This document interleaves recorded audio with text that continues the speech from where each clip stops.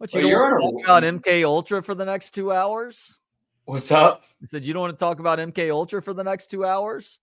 Whatever. I have sports to talk about here, yeah. No, I mean, now you and I always talk about that stuff, but you kind of went, man. You went a little. People, on the radio back in the day would say you're a conspiracy theorist. The only even close to conspiracy I thought of was that Lee Harvey Oswald didn't act alone. Like that's a conspiracy, y'all.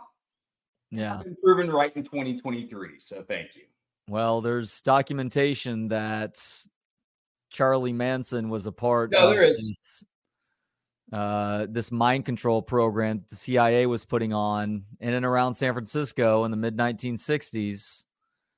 And sure enough, by the end of that decade, he essentially shut down the decade with the mass murders that he and his followers committed. I guess technically he didn't commit any of the mass murders. His followers did, but he was very much in cahoots on that one. That idea sounds insane and, straight up conspiracy, unless you realize you're talking about the CIA in the 60s or the CIA from the 60s or probably 50s on. So one of the best books that I've read in the last 5 years. By the way, I'm fans of y'all, so we're all good. One of the best books I've read in the last 5 years is called Chaos. I've been meaning to suggest this book to you. I don't think I have up to this point, but it's written by this guy, Tom O'Neill, and it started out as what was supposed to be like a 10,000 word article for Rolling Stone. But Tom O'Neill kept stumbling upon people in researching this piece for I guess at the time it would have been the 40-year anniversary of the Manson murders, or maybe it was the 30-year anniversary of the Manson murders. He kept stumbling upon witnesses and then also declassified documents that just blew the whole thing wide open and led to him writing this book that really didn't get popular until Joe Rogan interviewed him for the very first time. But within his investigation, he found this guy, Jolly West, who was one of the main perpetuators of this mind control program by the CIA. Well, Jolly West visited Jack Ruby after Ruby murdered Oswald in the courthouse. And before Jolly West went in there jail cell to supposedly it wasn't the courthouse. Where Oswald was murdered? Yeah. Oh, really? It was the jail cell? Yeah, which also shows you that cops let Ruby in there. I mean, there's, wow. There's a lot of stuff there. Yeah, that's crazy. So anyhow, Jack Ruby gets arrested. And after that, I think he was going to the courthouse. It was outside the jail or inside, but outside of the cell. And that's when he came up to him. So it was in the police station then? Yeah, probably. So I don't know if there was a police station there, but I mean, there was obviously cells there. So Jack Ruby ends up in the in jail after that. And so the prosecutor sends in Jolly West, who was a psychologist, actually. I think it was actually an OU psychologist who just so happened to also be working for the CIA, helping to direct their mind control program. Well, Jolly West goes in to visit and to check on Jack Ruby to see how capable he is of defending himself in trial. And Jack Ruby had his wits about him as much as one can who is willing to commit murder for the government. When Jolly West went in, when he came out, all of a sudden, Jack Ruby had lost his mind. And so the belief, or there's a theory that Jolly West went in there and slipped him LSD or some other psychedelic drug and then stayed with him and essentially led him to a point of insanity to where he was no longer himself after that. The book itself is fascinating. I'm probably not doing the summary justice. I do recommend it, though. If you're looking for a good piece of reading that really busts the narrative that had been created about the Manson murders so many years ago by the prosecutor of those murders, a guy who very clearly was also operating on an agenda, then I suggest you go pick up Chaos by Tom O'Neill. And welcome to another edition of Longhorn Misfits here on Texas Sports Unfiltered. I am Trey Elling, Kevin Dunn, back at his apartment right now. How you doing today, buddy? Good. There were two Texas women there. Texas women who were a part of the Manson family? Yeah. Who Yeah, actually committed the murders with Sharon Tate. And then there was also a guy named Tex, who I believe was also from Texas too. Yep. So I've met people throughout the years that knew them. Really? What did they have to say about him? One of the women, they said, oh, she was complete Texas girl and just kind of, I guess, went off the reservation to some degree. And the other one, I forgot what they said about her, but I knew some people that knew Tex too. And so, I mean, I don't totally remember. We're probably, boozing somewhere in South Padre, but it was definitely interesting that I've ran into enough people that either knew them in high school or didn't know them well, but knew of them, that it's kind of, weird to have that connection. I'm sure one or two of them went to high school with Jimmy Johnson and Janis Joplin. Yeah. I don't know if I think there was someone from that town. I don't know if they went to high school with them who told me that, because I knew that way before most people did, because Janis Joplin too, obviously, was Austin, so my mom saw her. Gosh, your mom and dad, they saw some legendary figures back in the day before they were seen as legendary. Yeah, and they parked for free, probably went in for free, got as many beers if they wanted. If none, they didn't have to buy one, and there was no traffic, and people were nice. It's all about timing in life. Who was it that your dad went to begrudgingly see back in like the 1960s in Chicago? Was it George Carlin? The night after Carlin had been arrested on stage in Milwaukee? So he did do that night after, but he wanted to go to that. Okay. He begrudgingly went and was dragged by friends to go see pretty shitty guitar player, guy named, I believe, James Hendricks. Yeah. It's like, I don't want to. Yeah. The funny thing, too, is that, like, it always got Chad, who loved Hendrix so much, that when I asked my dad, I go, well, how was it? He goes, it was really good. It was really, really good. Like if we saw a pretty good stand-up, you go, how was he? It was good. It was good. Is it Carlin Hicks like that? No, but he was good. Yeah, that falls slightly above your dad's ranking of it was cute. So at least you didn't get the it was cute moniker. Right. No, but then of course I pressed him and he goes, no, he was really good. He goes, I don't know about playing the guitar, but it sounded good. I was like, did you light it on fire? He goes, yeah, you lit it on fire. I'm like, pretty good. Yeah, that's fair. Look, I've seen Gary Clark a lot over the years. I don't know how to play guitar, but when I watch Gary play, I'm like, yeah, this guy, even though I know nothing about playing guitar, this guy's really good at it. Yeah. I mean, it's watching Shanahan, not this week, scheme something open and they're wide open and someone's at the Super Bowl and they go, touchdown. You go, yeah, you have no idea how brilliant that was to scheme that open. Yeah, Shanahan's job gets a lot more difficult without Christian McCaffrey and Deebo Samuel in the game. I know. I'm shocked McCaffrey's out. No, I mean, he's like Jalen Catalan. I was waiting for it, and it's a matter of time. And I hope it's not too long. And it sounds like Catalan's not. It sounds like he's practicing. But, yeah, I mean, McCaffrey, oblique. Dude, we're in October. Getting on November here. So it is disappointing with Catalan that they essentially handled him with kids' gloves all the way until the Oklahoma game. Like, they didn't even have to overuse him in the Alabama game, but they waited to the Oklahoma game to really deploy him. And he couldn't even make it through 3/4 of that game. Yeah. And it was funny because you heard different stuff that people that cover the program that do a really good job saying that they're going to unleash him at OU. And that they've almost been saving him for that. Almost knowing that, I'm guessing it's the shoulder is, in terms of his previous injuries, that they're worried about that. I don't even know what he has now. But we're going to save him. We also know what type of player he is. He's a bulldog. Like, he's a bee. If you lose your stinger, you're done. You wonder how much of that is on him, though, not modifying his. Hey, Brad, I'd appreciate not getting text as Trey and I are performing and doing our show. So this is only taking away my attention. Jalen Catalon, he knows how he plays, and he also knows how injury prone he is. So can't you go like 80% of what you normally do and still be similarly effective, but also stay out on the field for an extra game or two? Guys like that can't. It's what makes him so good as downhill pursuer against the run and everything. Guys like that can't. I mean, can you tell Michael Jordan to stop smoking cigars and gambling? Yeah, I mean, even I mean, you can, but is it going to work? I mean, is he going to cut back? No.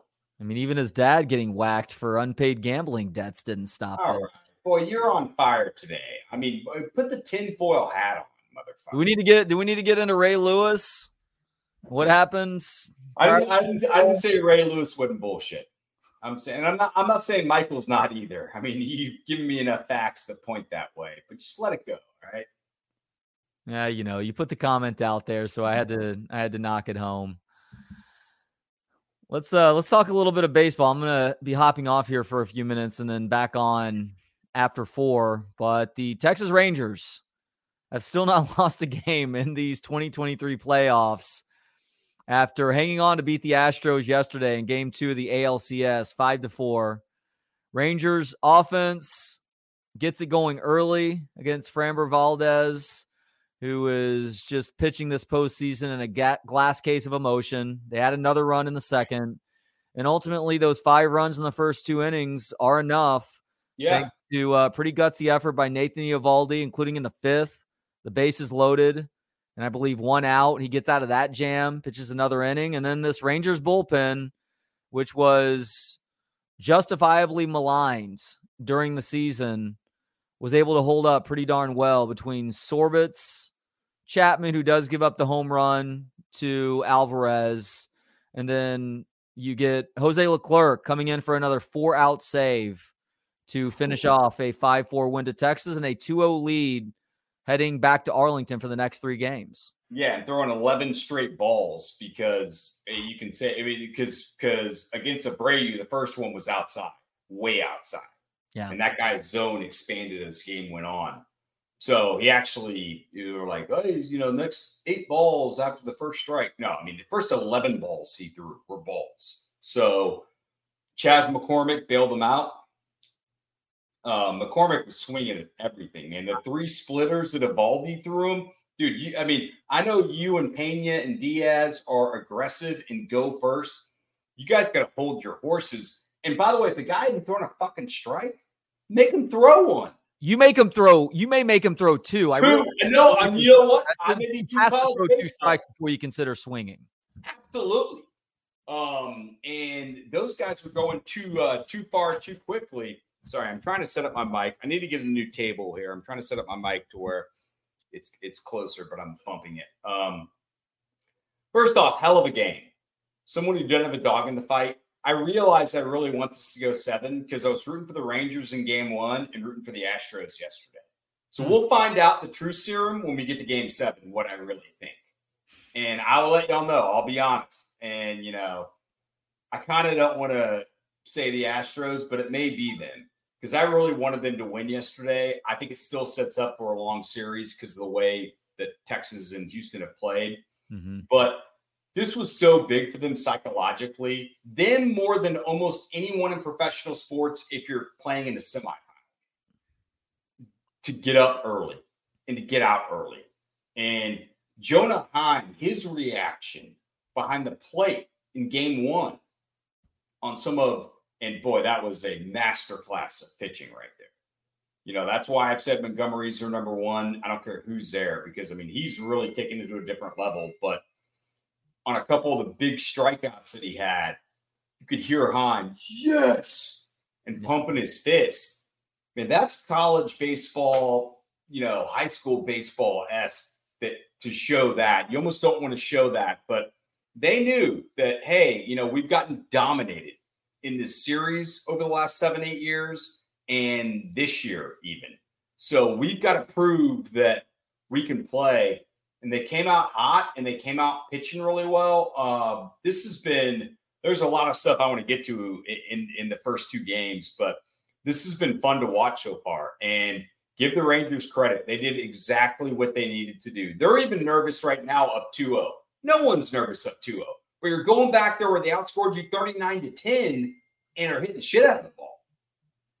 Yeah. I mean, look, I said with BK a little bit earlier that it's nice to be up 2-0, but I've watched this Rangers team over the last couple of months now, and I've seen how quickly things seem to turn on a dime for them and their ability to perform or their ability to screw things up. So taking into account how good the Astros have been on the road this year versus at home, there's a good chance we see Houston win the next 3 games, and then Texas is going to have to win 2 more in Houston in order to finish this series off. And I think it's not best case scenario, but I think a scenario that I wouldn't be completely unhappy with is if Texas takes one of the next 3 in Arlington and then only has to win one of the next 2 in Houston to advance to the World Series. You mean one of the next 3 in Houston, then Arlington, right? One of the next 3 in Arlington, because the next 3 games are in Arlington. That's right, Arlington. Yeah, I'm sorry. I'm getting you're good. Right. So if they can even take one of the next 3. Yeah, agreed. Totally agree. I feel good about their chances of closing it out. It's been crazy. I've talked about the batter's eye. Something's going on in Houston. That's a great crowd. I mean, if I had to rank crowds right now, I would rank, Philadelphia is you're playing at 1 a.m. in Baton Rouge. That's a different level there. But then Houston, and I think the thing about Texas is I've only seen them in this park 4 times when anything means anything. And they got swept 39-10 on those. So you're sitting on your hands. I get it. And they sounded really great in the one playoff game they played there. I think that's going to be I think the place is going to be jumping, and you've got nothing to lose. You walked in like you have nothing to lose. You get up 2-0, and now you can really play like you have nothing to lose. Because if you lose, we're up 2-1. That's right. Couple other things. I mean, there's a lot of things. I think the defense, we talked about Evan Carter coming up, how big he's been. The funny thing is the back part, the bottom 3 of the lineups has been edge Rangers. The Rangers have had a more complete lineup. And by that, I mean, not only bottom 7, actually, or bottom 3, I should say. Yeah. Kyle Tucker is so in his head right now. As someone who most of my swings, I get what he's doing, but Kyle Tucker was one of the top 5, top 10 hitters in the sport this year.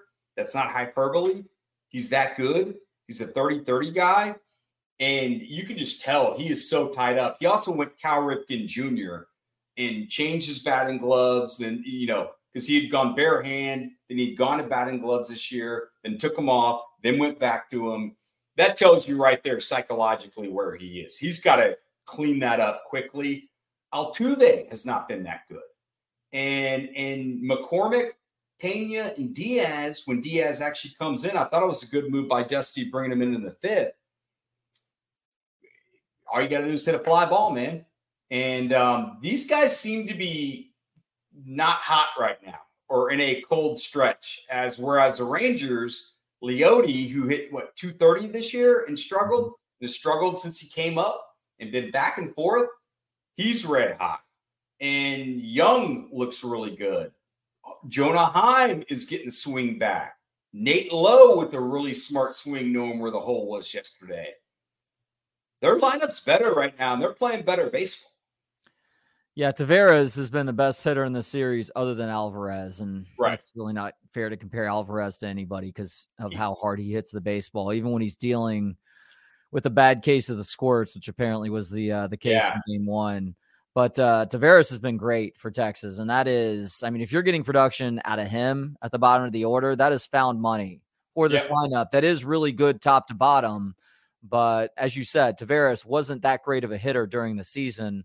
Plays good defense in center field and is okay for a bottom of the order guy, but he's not a dude that you expect to be the best hitter in your lineup through 2 games of the ALCS. But that's one of the fun things about playoff baseball, though. You can never predict who the heroes are going to be. No, you can never predict who's going to be hot either. And so Philly and Texas are the 2 hottest teams right now. And so Houston can turn that around. But part of that turning around, it's not like guys still look like they're taking good swings. Kyle Tucker is in a rut right now. Mm-hmm. Mentally is in a rut. You just tell the way he's looking at the ball, swinging. Altuve's, that may be one of the most complicated but also fun arguments with baseball people. Where does he rank as your top second baseman ever? He's a 307 hitter all time. He's a 200 homer, almost 300 stolen bag guy. He's got, he's a shit show on the base paths, as he's shown this series and has been his whole career. But he's pretty good defensively. I don't know. Alomar, Sandberg, I'm going through the guys in our lifetime, obviously outside of Hornsby and even Joe Morgan. Jeff Kent would be up there, Chase Utley. But, I think he's right up there. But this guy is just gambling and guessing right now, and it's not working. All right, guys, I am going to step away. I will talk to you shortly after 4. Cool. Yo. How are you? Good stuff. Good conversation. Yeah. I'd put Ian Kinsler somewhere in that. No. You know what? You laughed at that. So I researched this last night to make sure I wasn't totally going nuts here. Yeah. And was more thinking about it on my own. So I was like, if it comes up, it comes up. But Kinsler is up there. In our lifetime, and I'll start with Trey, but certainly, so that counts you, by a couple of years. He's right up there. Sandberg probably is the best. My eyes would tell me Alomar is the guy I want the most. Utley, when he was healthy and really got going, he didn't really get going until his 26 is up there. But yeah, Kinsler, Craig Biggio is another name that I forgot to mention that you could argue is right up there. But Altuve's been that good, man. And, BK, are you seeing what I'm seeing? Obviously, Helen Keller sees that Kyle Tucker's struggling with his swing right now. Yeah. But are you seeing the same thing with Altuve and like he's letting breaking balls because he's just guessing right now? Yeah. Go over there, right over the middle? I think he's 1 for his last 17. So the eye test, but also the stats tell you that Altuve is in a bad way right now. And yeah, he's hitting 160 in these playoffs. He's got an OPS of 472 in these playoffs. And that's 2 postseasons in a row where Jose Altuve hasn't been himself, right? He's second all time in home runs in the postseason behind Manny Ramirez. Like, we're talking about a postseason legend here. But last year in the playoffs, he wasn't good. And the Astros almost won in spite of him. He had a couple of moments in the World Series, but in the DS and the CS, he was a non-factor at the plate.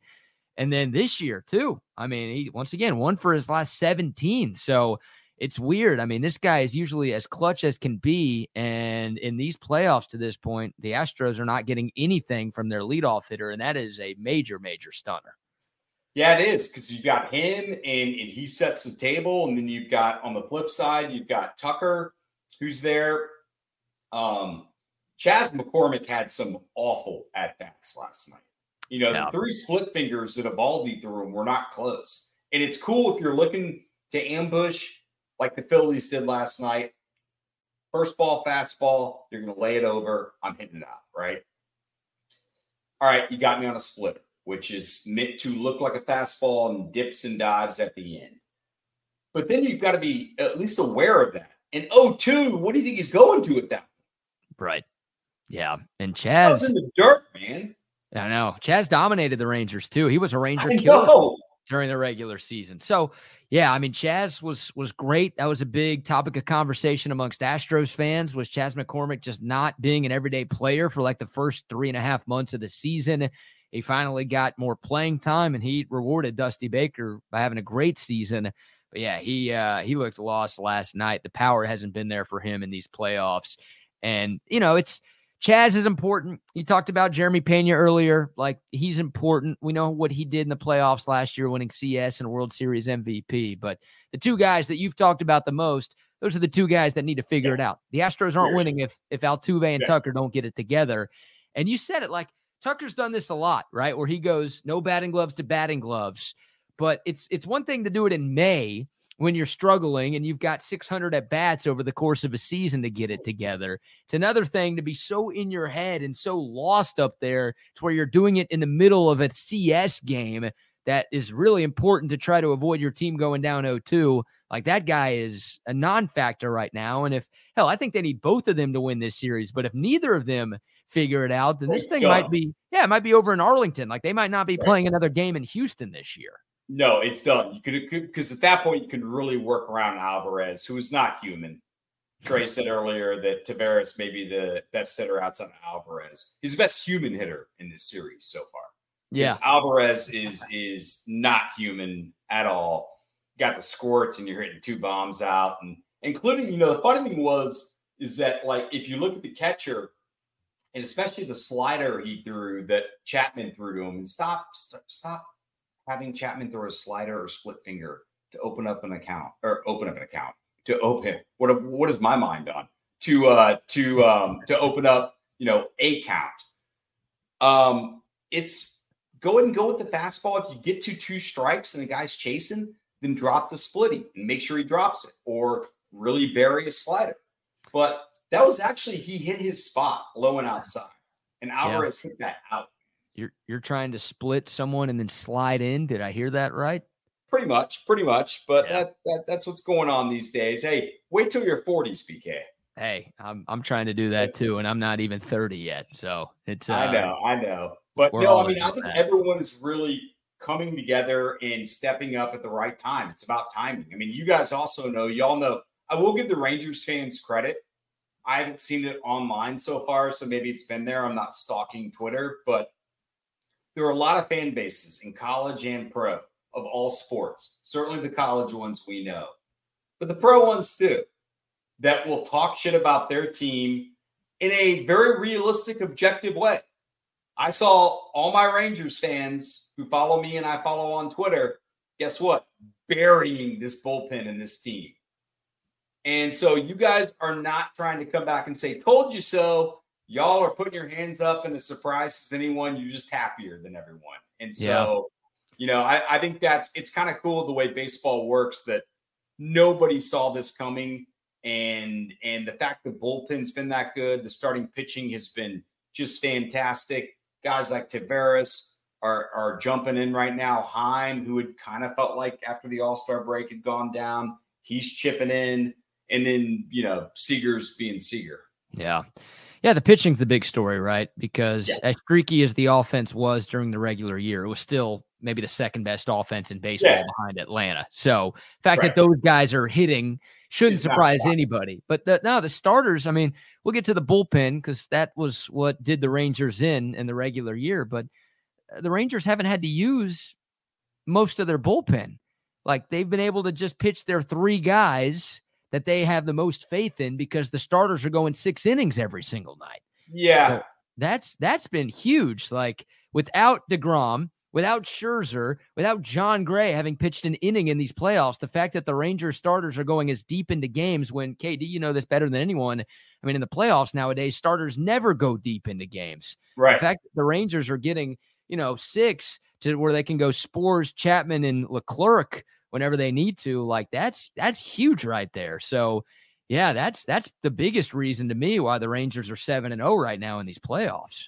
No, I mean, it's gigantic. And they, it's funny, they didn't really need their bullpen the first half. And so, I mean, they did obviously in some games, but their offense was so damn good. And that's when Heim and Lowe were really kicking ass. There are some guys individually that did not look that great. And it's not like they look like Tucker right now, where they're totally tied up emotionally and mentally with what you're doing. But Heim was one of them. And I should say this. Heim didn't look like an all-star catcher the second half. How about that? And Tavares certainly didn't look like the 5-star prospect that we all know he has that talent, and at times this year did. And when all that comes together, it's great. But your point is completely right. It's about starting pitching and staying away from your bullpen. And even their bullpen, amazing stat, they have 33 blown saves and 30 saves on the year. No one in the history of baseball has made the playoffs, not ALCS up 2-0, made the playoffs with more blown saves than saves. Wow. And so even if it's just 3 guys, you're still like, I'm still worried. Last night with Leclerc, I felt a little iffy. Every time Chapman comes in, y'all can't lie to me. Y'all feel iffy. I know that. And you're waiting for him to blow up and walk 3 guys in a row. The fact that it hadn't been there and they're just getting better, and the starters have limited the chances of that happening to where it's not, like you said, having to go to Dane Dunning in the 4th or Haney, and then we go to Zbors in the 6th. And can Chapman maybe give us 2 pitches or two innings? What are you talking about? Yeah. Like, they've set themselves up so well. I did feel like last night, it almost felt like the Astros, and I get it, it's baseball, ran out of time. Like, there were not many pitches left for Leclerc. I felt like the way he was in the 8th, you know. Dude, if the Astros tied that up and forced extra innings, then they were going to win that game. Yeah, zero doubt in my mind. And Chapman, man, that's what's going to be interesting about these next 3 games, because it's 3 in a row. You know, Chapman's been good this year, but he's been awful when pitching on back-to-back days. Mm-hmm. So he pitched in game 1, scoreless inning, all good. Pitches in game 2. He did get the first 2 guys out, thankfully. So Jordan came up with nobody on base. But obviously he gives up that home run to Jordan, and the numbers for Chapman pitching on back-to-back days have been bad. So for the Rangers, like, that's a decision for Bruce Bochy. Like, okay, you would think good Chapman could be there for game 3, but what about game 4? And then maybe game 5? Like, do you have the confidence in that dude to pitch him 2, maybe 3 days in a row? I sure as hell don't. I don't think most Rangers fans want to see that either. No, I mean, like you said, the numbers are there. I was kind of surprised he came in last night. And last night, after the first 2 guys, or would have been one of the first 2 guys he faced before Alvarez, man, he had 3 balls on him, and he painted it. It was paint. It was a strike, but it was right there on the black. And I thought, man, with your control, like, I don't know if you meant to do that, but if you get one guy on with Alvarez, I mean, Alvarez is so good now. We're not surprised that he takes a slitty out to right, you know? Yeah, the funny thing is, going into that at bat last night, Jordan Alvarez was 0 for 5 with 4 strikeouts against Chapman. Like, was he really? Wow. Yeah. It was actually before game 1. It was 0 for 4 with 4 Ks. Jordan had that weak ground out in the 8th inning of game 1. So that was the first time he'd even put the ball in play against Chapman. But obviously, he just needed one pitch. And man, I'm with you. Chapman probably start with the fastball, but hell, I'm sure Jonah Heim or whoever called that pitch is like, well, let's see. Jordan just turned on a 95-mile-an-hour fastball earlier, so maybe we'll try something else. And then, I mean, like you said, the dude's not human. Like, you can't walk him in that spot because it's a 2-run game. You can't bring the tying run to the plate. But, like, shoot, that guy should be getting 0-1 to 0-4 Barry Bonds treatment in big spots. Like, if you could put him on anywhere, put him on somewhere. I don't even say pitch around him. Like, just put that dude on first base, put up the 4 and face somebody else. Yeah, I mean, I agree in that situation. You can't, though, as you said. I mean, if you're still blowing 100, though, like, I try and get inside and up. Yeah. And whether it's off the plate, that's fine. Now, I understand Heim's thinking, I don't want to get 2-0 on this guy, but if you're going to throw the slider or the splitty, it's got to be out of the zone. The guy covers every quadrant. So 100 at the top left quadrant that nips the zone will probably get him. And you're probably going to miss. But there's not much to do with him right now. But, yeah, he got out of it. Leclerc got out of it. Leclerc was – I mean, he got a generous call on Abreu. That was like 11 straight balls from him, I think. Yeah, I heard you talking about that with Trey. Yeah, the ump didn't have a great zone to start, but it just got bigger and bigger as the night went on, didn't it? Yeah. Like both ways. Same thing with the Phillies game. Yep. That zone got bigger and bigger in the 8th and 9th inning. These guys have reservations at some place, and it's like, they're a typical old man. Just get me out of here now. Yeah. Yeah, they got reservations with their hotel room bed right after the game. Maybe a little Skinamax on TV. You never know. So oh God. Is Skinamax still around? It's every once in a while you get lucky. I check every TV guide for every hotel that I go to, but every once in a while I'll strike gold. PK, you can get on your laptop and watch porn that at 11 years old I dreamt of. Yeah, but it's just different. on late night Skinamax or HBO. It just hits. Yeah, it's a lot worse. Yeah, but the nostalgia turns me on. I don't know how it works. Now, you like the plots, huh? Oh, I'm all about the plots, man. I like, what kind of yard work is this guy doing? And is he going to actually do the work? Like, when does that get done? He was not coming over to do this, okay? He was coming to mow the grass. Is that getting done? Who's getting the invoice? Who gets paid? How much does he charge? I need to know these things. Does the husband come home? Does he not come home? What's the deal? I was thinking, like, why did she call back to ask for more pepperoni when there was already pepperoni on the pizza? That's a fair question, too. I mean, they got the order wrong. You're supposed to, shouldn't something be done about that?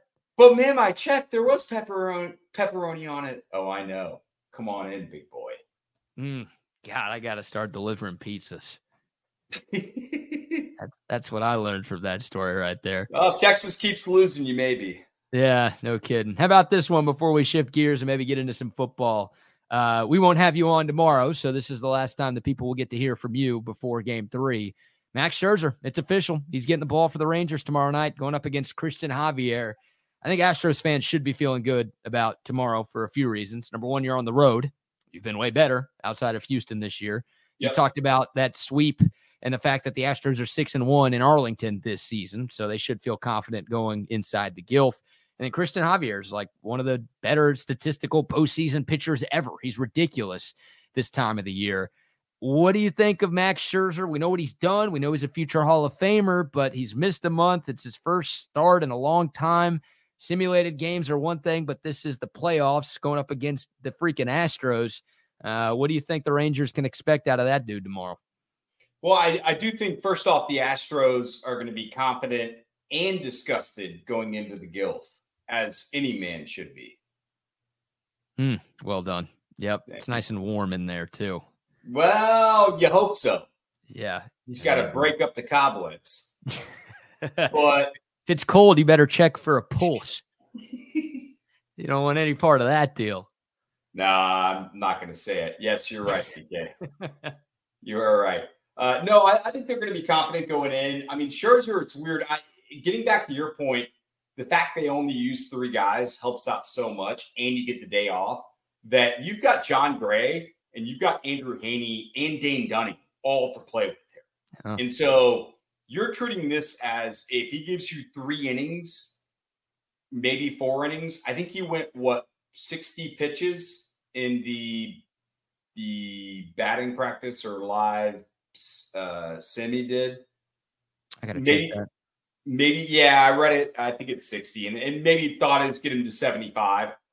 If he's pitching well, obviously, but he'll know pretty quickly. But the fact just getting him out there is big, and it'll shorten this game for the relievers. And you've got starters, you've got to set up and let them know, hey, John or Andrew, 3rd inning, we're going to you. Yeah. So, in between the 1st inning, whatever you need to do to get into your, because a lot of times starters getting warm, they're not relievers. They're not used to it. And they need time. They need a plot like you with porn. They need a fresh start. They can't walk into a messy situation. It's got to be house is clean, bed's made. It's all good. Then you walk in there. That's what they're looking for. Look, you can have kids, but I don't want there to still be a husband. I like that. Speaking of kids, one of my best friends had a kid yesterday. Or I guess his wife did. And it's made me think, man. It really has. Like, about what? Might be time to change my ways, Well, I agree with that, but I'm not sure having a kid's a way to start with that. Oh, no, I was just going to say I might have to start wearing condoms more. That might be the life change I need to make. It's like, oh, shoot. One of my best friends, a guy who lives like 3 minutes away from me here in Austin, like, I saw him last Thursday. We got dinner together because we knew I might not see him for a while. And was it not planned?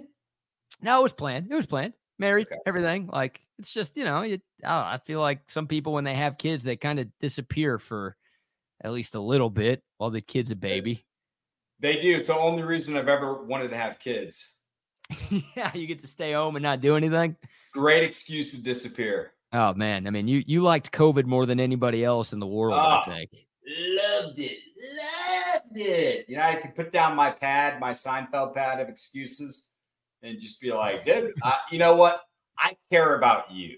Yes. That's why I'm not doing this. I heard you've got a flight booked to Wuhan at some point soon. Do I have that correct? Just to try to bring it back? Yeah. I'm going to try and bring it back. I'm going to start in the lab. Dumbass my part. And then I'm going to the animals. Oh, man. Good stuff. Text line 512-222-9328. That's the Coda text line if you want to chime in on anything that we're talking about. Having some fun like old time's sake, man. Always enjoy chopping it up with KD on these airwaves. No doubt. And, baseball obviously in full swing. All right, before we get to football, though, you brought up the NLCS. Phillies, man, they homered their way. And that's another impressive thing with what the Rangers did. It was almost like, I can't call it Augie ball because they weren't bunning people over or anything like that. But like, I think the team that has more homers has won like 16 of the 18 MLB playoff games to this point, or something ridiculous like that. And one of the two losses was actually the Astros last night, right? They had the 3 homers. Yeah. The Rangers only had the one. And on that first inning where the Rangers scored 4 off of Fromber, they didn't hit a long ball. It was just kind of a bunch of singles stacked up on top of each other. But the Phillies, they used the long ball. 2 homers in the first. Castellanos hit a homer in the second. They got to Zach Gallen early, and they held on for a Game 1 win. Phillies are good, man. I heard you talking to Trey about that crowd earlier. Like, did the D-backs have a chance in this series, or is this just Philadelphia's that good right now? I picked Philly before the whole Final Four to win the whole thing, no matter who wins out of the Astros and Rangers. They have a feel right now. No. And when, Zach Wheeler is also the best starting pitcher still left. And I think a lot of Verlander, I think a lot of Montgomery, I think a lot of, Evaldi, the way he's pitching.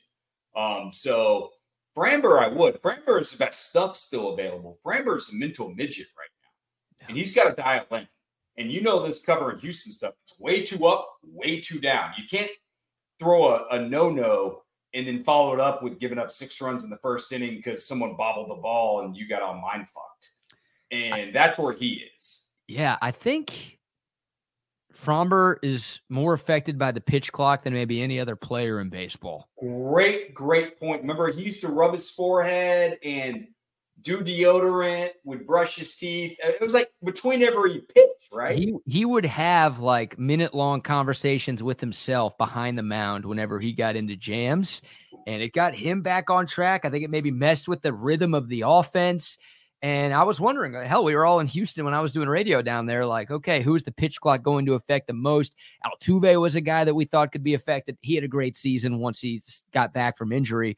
But he's the guy who, like, not Nomar Garciaparra like in between pitches, but he would take his time during at-bats. But, yeah, Fromber, maybe more than any pitcher in baseball, would just take his time and just calm himself down when he needed to. He doesn't have that luxury this year, and you got to adapt. That's not an excuse. We're a full year into this thing. You should have it figured out, but I think that might be a part of why it's been such a roller coaster ride for Fromber this season.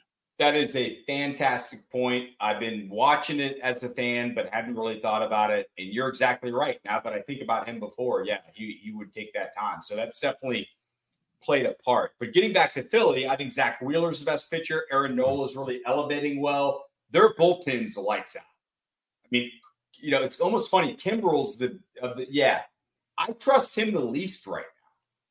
They've got, whether it's Sir Anthony Dominguez, what is it? Bob Odenkirk. That's not that name, but the Odenkirky or Rookie, Kirky, Sirky, Jerky. Not Jerky. He is lights out. Like, their bullpen is really set up well. They've got lefties, they've got righties, they can mix, they can match. But obviously it's about their offense and kind of the feel of that team. They're playing good defense, and you go around just the way they play. Bohm's playing pretty well now. Getting Trey Turner going was huge, but Philly would be the team. Do I think Arizona has a chance? Yeah, they do. The best thing with home crowds like that, and they only have one more there before they go back to Arizona for 3, is you can take them out if you get up early. And that's what Arizona has done the whole postseason. Milwaukee is the best starting staff in the playoffs. and they ambushed them and went after the Rats and took that. Milwaukee's a great crowd, took that crowd out. And then obviously with LA did the same thing. So they just got to get up early. If they get up early and tie this thing, they got clearly have a shot going back to Arizona. The problem with Arizona is it's not a great home crowd to me. No, it's not. We'll see. Game 2 of that one tonight. Yeah, the Phillies are on another level right now. Turner's been great. Bryce Harper's been Bryce Harper. Castellanos is hitting a homer seemingly every game. Schwarber hasn't had a great playoffs, but he hit the bomb last night. Maybe that gets him going a little bit more. That's a scary team, man. That is a scary, scary team right now. And they're obviously on a mission after the way their season ended last year.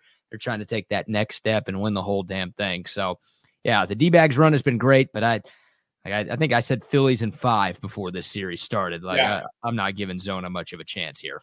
I think that's probably the way to go. I mean, if I had to bet right now, I would bet that, even though they're obviously up 1-0. But Stott and Marsh, I always look at these secondary guys. Those, not the stars, but how good are those guys and how well are they playing and how do they play? How do they fit into the puzzle of what the sum of the team is? And those guys are great. Stott's got the best arm of any second baseman we've seen in years because he's a shortstop. You saw him turning the double play last night. But then Bohm's a good example. And these guys are all coming together. And the money they paid, man, they paid for Harper, Castellanos, Turner, Real Muto. Money's showing up, man. That's what we're talking about with Tucker and those guys. They may not be being paid, those guys, or Altuve, but they're money guys. You got to show up. Spending helps. I mean, it doesn't guarantee anything. Just ask the Yankees over the last few years. But no coincidence the Rangers are 2 wins away from the World Series after they started spending. No coincidence the Phillies are on the cusp of back-to-back World Series after they started spending. Astros spend a lot. Dodgers are usually in the mix. They spend a lot. The Braves, they spend a lot. I mean, not a guarantee, but it sure as hell helps if you're willing to open up the pocketbooks to get some good players. No, it does. By the way, you're younger than me, and I'm sure you were at ACL, so I'm sure this band was probably there. I see you, man. I see you. Man, I don't know if I've told you this, not to sidetrack you, because I do want to hear this band. You should get a man bun like him, by the way. Oh, God. Dude, if I ever show up with a man bun, I've either lost a bet or I need to be put in the ground. Those are the two things there. But whenever Kimbrel pitches, I do this thing every time. Even when I'm out in public, it's a tough thing to do around women when you're just at a bar and you're doing this every 30 seconds when Kimbrel gets set the pitch. I wish I didn't do it. Tell you what, keep on doing that. Don't worry about buying condoms. All right, man. Yeah, that's the best birth control in the history of the world right there, isn't it? Shoot, man. All right, now I wanted, yes, I was at ACL Saturday and Sunday. Shout out to Tom McKay, AV Consultations for everything, but also for hooking me up with a ticket. It's cool to be out there for a couple of days. But what was your ACL related question? So it's not at all, but I don't know music and don't care about it. Not new music, but I did the ACL and had a ball and actually listened to new music and liked it. So there you go. But that was years ago, PK, like 4 years ago. How dare there you go. Yeah. I figured it would have been like 14, so that's good. For Bryson Stott, the music they play when he's coming up, I don't know what the song is, and then the rally music the Phillies had at the end of last year in the playoffs, and they have it now at the end of the game. But more Stott when he's coming up, and of course, some director, actually producer, is trying to shove down some package that they put together all week. We got to put it in right now. No, let it breathe, man. Give me the environment. We're in Baton Rouge. Like I said earlier, I don't need a bunch of packages. Save those. Can it for LSU against Mississippi State at 11 a.m. We're all good. And the whole crowd sings to it. And then the Philly fanatics going nuts, getting them going. And then the music stops for the intro, for the at-bat, and they still sing the next verse. Like that is, I mean, it's one of those really cool, it's like the Eyes of Texas. There are a lot of things like that, but I'm giving ours where someone from the outside can see it and think, wow, this is almost feels religious. I just Googled Bryson Stott, and then literally it auto-fills to Bryson Stott walk-up song. Yeah, that's what I'm talking about. What is it? What's it called? A-OK. Oh, A-O, A-OK. That's where the whole crowd chants that? Yeah. It's perfect for a crowd, too. I mean, you know, we don't need to give Fast Cars by Tracy Chapman here. You know, make it be simple and we can all go to it together. Do you know someone remade Fast Car by Tracy Chapman? You heard the remix? Yeah, Luke Wallerberger, or Luke something. Luke McCombs? Luke Whataburger. Yeah, Luke McCombs School of Business is actually Luke something, and I listened to it, and I thought it was great. I loved both. Yeah, you're close. Luke Combs, no Mick. Well done. Well, of course, the Mick's going to add a Mick, you know. Nicely done. I was trying to put him on the board with Sinead and Bono and the few of our all-stars we have. Yeah, nah, he doesn't belong there. He's not that level. But yeah, A-OK. Ty Verdes is the artist. No idea who that is, but it does sound cool. And that Philly crowd, man, like they're great.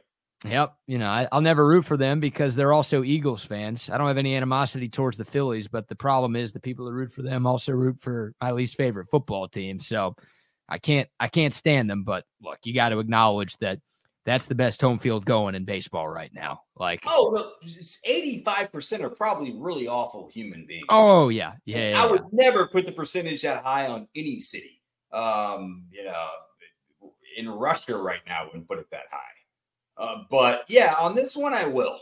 Yep. You know, these are probably just deep in their heart bad people, but it's fun to watch. Yeah, it is. It is. Game 2 tonight in that series in Philadelphia. The Phillies going for the 2-0 lead. The Snakes trying to even things up, going back to the desert. Game 3, and that one will be Thursday night. All right, Katie, let's get into some football conversation, man. Your biggest takeaways. I don't think you and Trey talked any football before I popped on. So, man, I'll give you the floor. If you want to talk about your Niners and whatever the hell happened in Cleveland, we can get into the Cowboys last night. We could go college football, Washington, Oregon. Up to you. Let's, because I haven't been able to talk about it. It's one of the, I am that guy who like Bucky back on the radio days, who takes every Monday off and comes back on Tuesday and says, let me tell you about what I saw on Saturday. So I am going to do that. So y'all bear with me. I won't do it on Thursday. I promise you that. But let's start with pro football. In terms of the Niners, I watched a lot of that. There was an awful and look, the Niners lost this game. If you watch the second half, which is the majority of what I watched, they were dominated. They had 25 yards at one point on their last drive, and the Browns had like 140, but still, that shows you everything. The Browns are better than people may think, and they beat the Niners. But dude, did you see the call? More me being an old man on the 3rd and 10, perfect hit by a Niner DB, led with this, hit him in the chest, and they called. I mean, he got a little bit, but it was and even the nerdy mall cop they always have stationed now in the broadcast, you know. The ex-official said, nope, shouldn't have called that. Whoa, the mall cop said you shouldn't have arrested me. Wow. Yeah. And the mall cop never criticizes the officials, right? No, like, right. They always agree with the call on the field because it's like that brotherhood, right? That fraternity. Yeah. They want to stick up for their guys. I only watched like the last 5 minutes of this game. I was at ACL and I found a TV that had it on, and I'm like, oh shit, close game. The Niners might lose. So I missed this call, but you're telling me all I need to hear when you say the officiating expert said they got it wrong. They got it wrong. So it would have been 4th and 10. It extended the drive, but still ways to go. And the Niners just didn't play well. They got beat. And you can talk about McCaffrey and Debo going out. Trent Williams went out for a little bit, but they got beat. And I think it's more with Philadelphia too, because I watched that game and they got beat. Both teams got beat. There's no luck. You can talk about a call. That's one. I'm sure I didn't watch the first half. I'm sure the Niners got away with shit too. So, like they got beat. And I think it talks about more about the parity in pro football. I mean, I saw an article a week ago saying Could the Niners be the first undefeated? No, stop. There's not an undefeated team walking around right now. And it certainly won't be helmed by Jalen Hurts and Brock Purdy, okay? Who've been better than I thought. Certainly Hurts. But let's also call this what it is. And so I think it talks about the parity in the NFL right now and that there is not one dominant team. Those two are the best in the NFC, no doubt about it. But yeah, it was kind of one of those watching it, and the Niners still got in position, but you leave it up to a kicker in that wind-filled stadium, and yeah, he pushed it. So I'm not, my main concern is the oblique, how long is that? And then also Debo, because Debo's been injured with other stuff. He's had 2 other nagging injuries besides the shoulder. I mean, I would give them a week off. Yeah. Give him a week off for sure. Yeah, a lot of people are dunking on Brock Purdy, and he obviously didn't play well enough to win on Sunday, but give some love to the Browns defense. Like, I saw this stat after the game, KD. I don't know if you've seen this, but the Browns through 5 games, because I think they've had a bye, they've given up the 3rd fewest yards of any defense since 1970. Like, I didn't see that. That's absurd.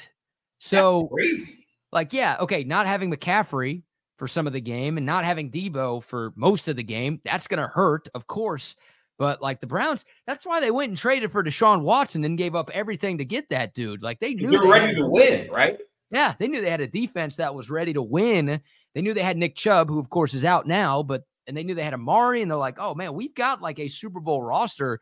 We just need a quarterback. By the way, it's not Nick Chubb anymore. He changed that. Nick Flaccid? What do you go with? Erection. Ah, sorry. Yeah, Chubb got canceled. All right. Apologies for that. Full Chubb, Nick Full Chubb, erection. I like that. Nick Erection. Yeah, that's boy, if you say that fast, that could get you in some trouble here. Well, not here though. That's the beauty of Texas Sports Unfiltered. Yeah, that's certain things, maybe anywhere. Nick. Yeah. Yeah. That shows you my mind's not even there. I was thinking like it would sound like Dick Erection, and then I'm like, oh no. No, that's like that is not cool on Texas Sports Unfiltered, y'all. No, that's not cool anywhere. That's like Steve Kerr's son. You know Steve Kerr's son's name? He's playing somewhere. What's it? Nick Kerr. Oh wow. Yeah. And it's not Nicholas either. But that's what sucks about that, because Nicholas, you drop at 11. Most of them do. That one I'm keeping till I'm 90. Yeah. So it's Nicholas, all right? Yeah. Don't call me anything else, please. I would have been bad as that Simpsons guy because I always say it out loud. And maybe it's the purity in my mind. There is no discrimination or racism in there. I'm not trying to think of these things. And then I hear it. I'm like, oh my God. Yeah.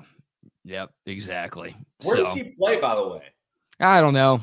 I think he's a coach somewhere, like an assistant. I think he's like done playing and he's following in the family business a lot earlier than his dad did. But yeah, no, the Browns defense is good. I don't know what the deal is with Deshaun. I don't even know if he's hurt or he's just getting massages or they just don't. Well, that's part of being hurt. Yeah, I guess so. Yeah, he's been hurt a lot over the course of his life, I guess. Yeah. But yeah, I mean, that team, you can't buy into that team because they still don't have the quarterback. But that defense, man, like, don't just assume Brock Purdy sucks. Yeah, don't assume Brock Purdy sucks and and McCaffrey and Debo aren't there. He's not going to be anything. Like that is just as much of a testament to how good Cleveland is on that side of the ball than where San Francisco is right now. I mean, the flip in a week, this society that turns like, we have to have a little bit of time to a week ago, Brock Purdy, I was seeing way too much how he's a top 5 quarterback in the league. Yeah. Which I don't think he is, by the way. Yeah, I don't either. Yeah, I don't either. But he's done a great job either. He's proven a lot, right? Yeah. I mean, shoot, he was the front runner to win MVP in Vegas going into that game on Sunday, which is like, but he had done his job at an incredibly high level, right? Like he was doing everything he needed to do, letting his playmakers make plays, letting that defense go out there and eat like it's been doing for years, not turning the football over. Like, he has done his job really, really well, and had made enough throws. And that was coming off the Cowboys game where everybody on the Niners did everything right against Dallas, but he was incredible in that game and was hitting his spots for the entirety of the 3 quarters that he played on that Sunday night game. But he's not top 5 level, but he's also, you don't need to be like, he sucks, he's a bum, we got to do something about this, like you said.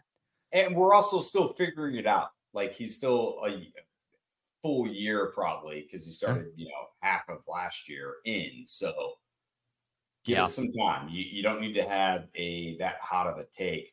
I am curious of your take on the Cowboys, because one of the things that was obvious with the Niners and the Cowboys, and I think the Niners are going to run into defenses like that can take away what they do well. The Cowboys were not one of them. Thought their defensive line played a lot better last night. That may have been part of the matchup, but the coaching was such an advantage for the Niners. And Mike McCarthy, even last night, man, to end the first half, and you've got 2 timeouts, and they get to, I don't know, was it the 16-yard line, the 14-yard line, the 13-yard line, maybe even the 18-yard line? It was inside the 20 for sure. Yep. Could have called timeout with 8 seconds left. Still had another timeout left. So there's 2 things here. One, I think it speaks a lot of McCarthy, the fact that he lets it go down to 3 seconds and calls timeout with 1 still in the bag and kicks a field goal to make it 10-7, y'all. It is not to make it 24-7, or he doesn't trust Dak enough, or he didn't have enough plays, because they threw a fade later on in the game from the 30 that took 3 seconds to Tony Pollard, right? Or 4 seconds. And he may have gotten bumped a little bit. Aikman talked about that, but that's what I'm looking for. Either you see that it's open and you put it up there, or you throw it out of the back of the end zone, right? Yeah. I mean, it started before that, right? Because you said it. The Cowboys had 2 timeouts going into that stretch. There was a play. Dak completed a pass to somebody, can't remember who, got tackled and bounced. Instead of the Cowboys taking the timeout, they go no huddle, but 15 seconds come off the clock.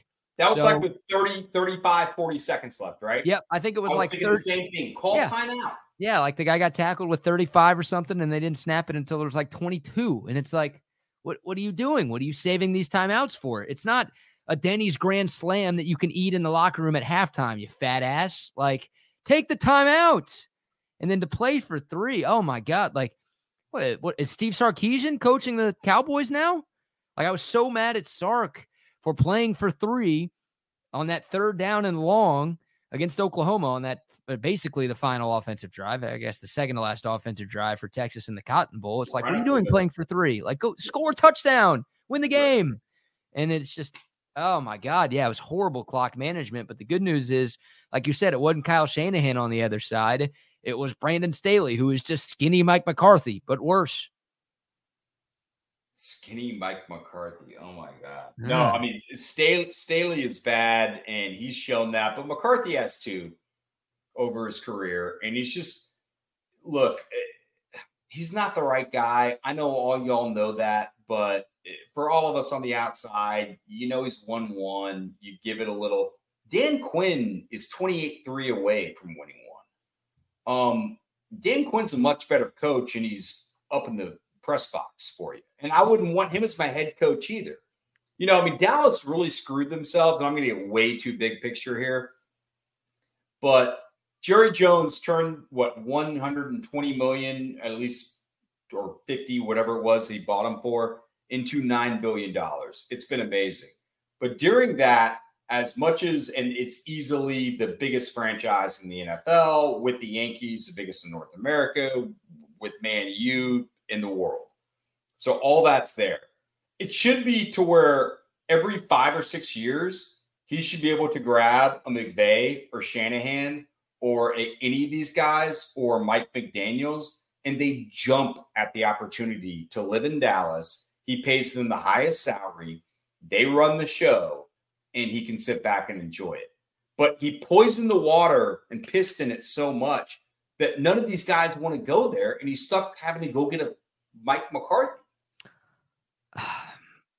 I think he could still get those guys if he wanted to. He just holds on for too long. I mean, obviously he didn't do that with Jimmy, but I feel like if he fired Jason Garrett before he did, he could have gotten one of those other coordinators, no? I mean, I think for a long time, no, because they would have said, you run everything and you're going to fuck all this up, and I want more say. Yeah, that's fair. I think so he actually has a real GM now, but he still has say, man. We've seen it with him and Steven when they talk about cut days. I don't want my owner and his son in there talking about this, all right? Yeah, we have a real GM, and I'm part of this. So, yeah, I do think it still impacts him a little. Yeah, no, I mean, the owner needs to fire the GM, right? Jerry, the owner, needs to fire Jerry, the GM. And until that happens, which I don't think will ever happen, as long as Jerry's walking the face of the earth, then I'm not going to have faith in the Cowboys being able to actually win anything significant. So, yeah, man, I mean, it's annoying. It is annoying. And I didn't like the Mike McCarthy hire from the jump. Like, I think he's a better coach than some people give him credit for, although by the week I feel worse and worse about giving him credit for that. But it's really simple why I didn't like the hire in the first place. You know this, I'm sure. There's never been a coach in the history of the NFL who's won Super Bowls with two different teams. Mm-hmm. If you win a Super Bowl with one team and you get fired, you should be off limits for every team in football. Not because you're a bad coach. You got to be kind of good to win a Super Bowl, but it's never happened. It's never happened. And you think the Jerry Jones-led Cowboys are going to be the team to make it happen? And Mike McCarthy, the guy who was only able to win one with maybe the most talented quarterback ever, like in his prime, you think that's the guy who's going to be the dude to make it happen? So I didn't like the hire from the jump. It's why Don Shula did win the AFL with the Colts and then the championship with the Dolphins, Super Bowl with the Dolphins. So, but yeah. AFL, though, Arena Football League, American Football League, Ass Football League, whatever it is, it doesn't mean anything to me. Doesn't mean anything to me. Your point is well taken, but it's more just McCarthy. I don't know. Like if Dan Quinn, why I bring that up is like if Dan Quinn won 28-3, I wouldn't want him, but because he didn't, I'm like, hey, maybe there's a chance.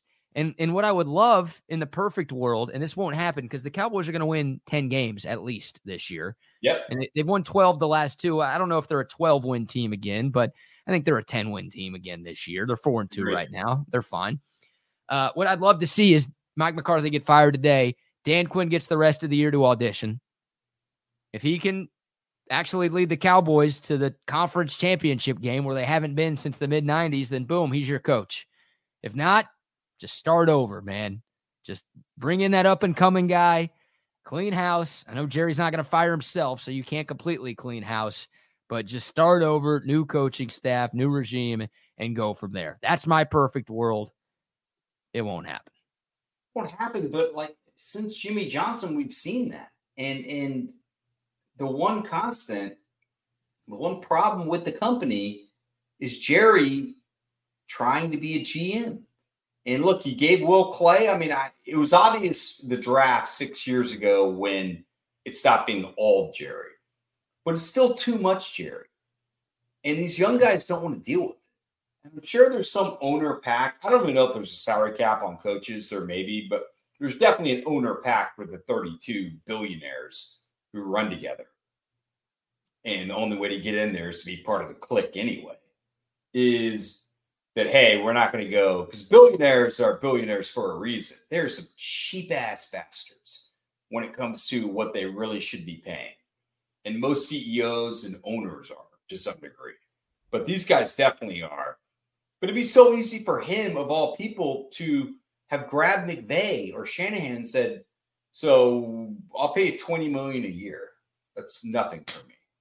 Yeah.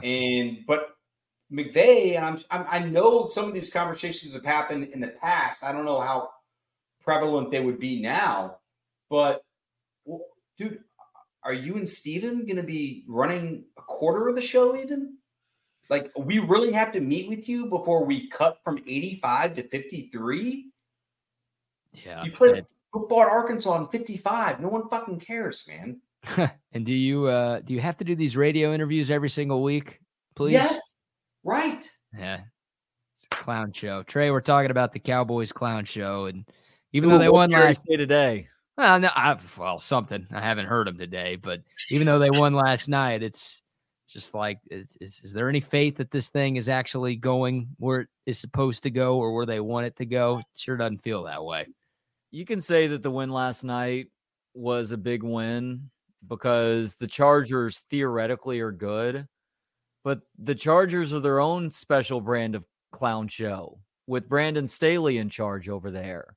So that win, yeah, it's nice to get back on track against a team that is supposed to compete for a division title and a division that Kansas City will win the division title. Let's be honest about that. But it's not that impressive of a win. It's nice to get back on track in a sense, but you still have a lot to prove to show people who watch this team closely that you are a true Super Bowl competitor this year.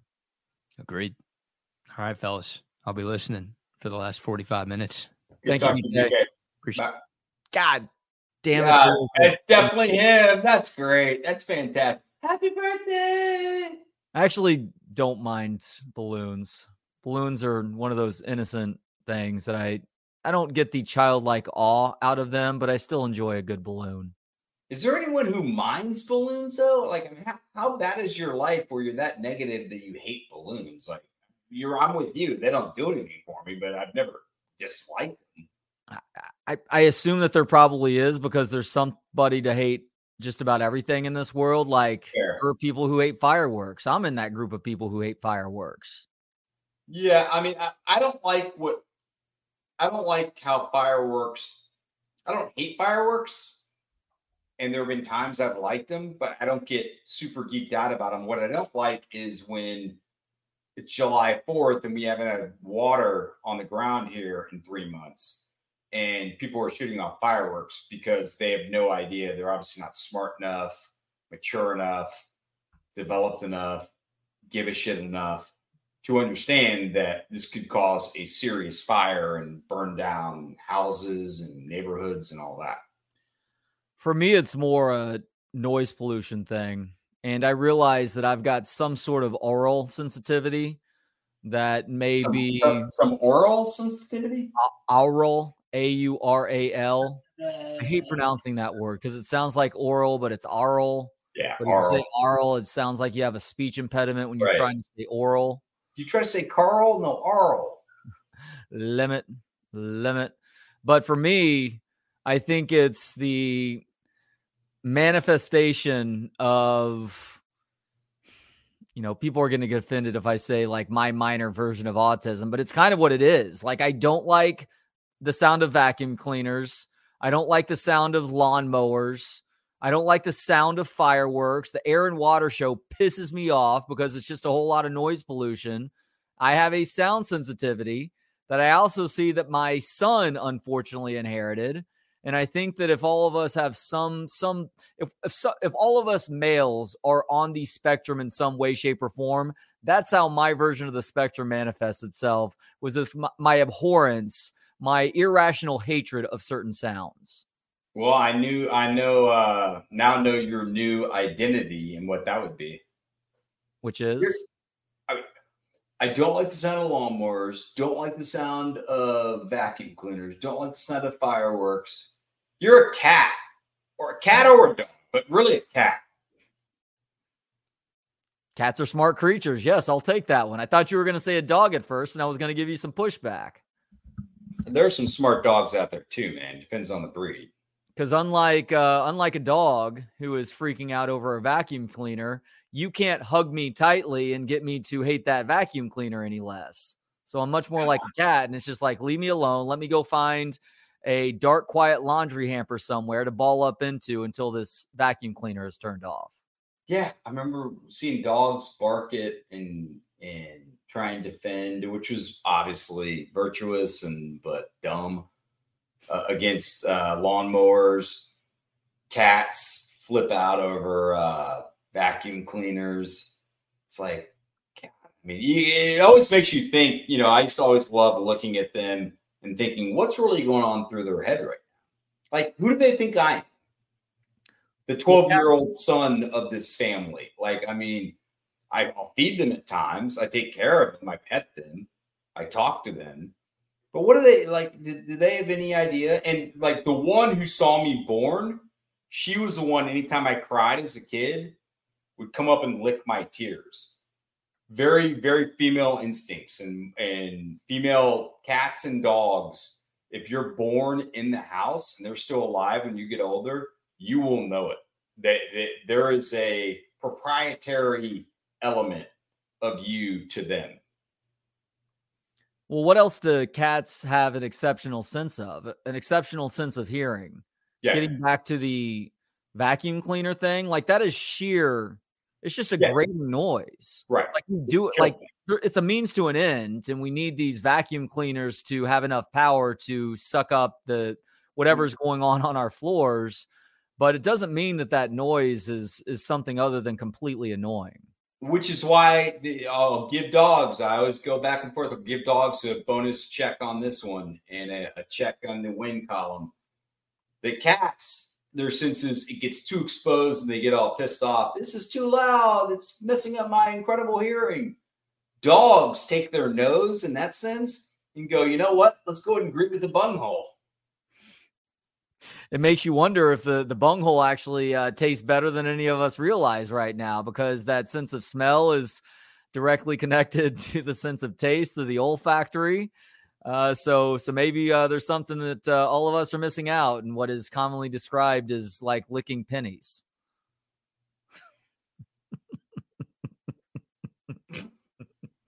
Dude, I mean, once you get to 20 years in marriage and you're there, go for it, bro. Oh, God, no. 20 years of marriage is when you need to be running from that.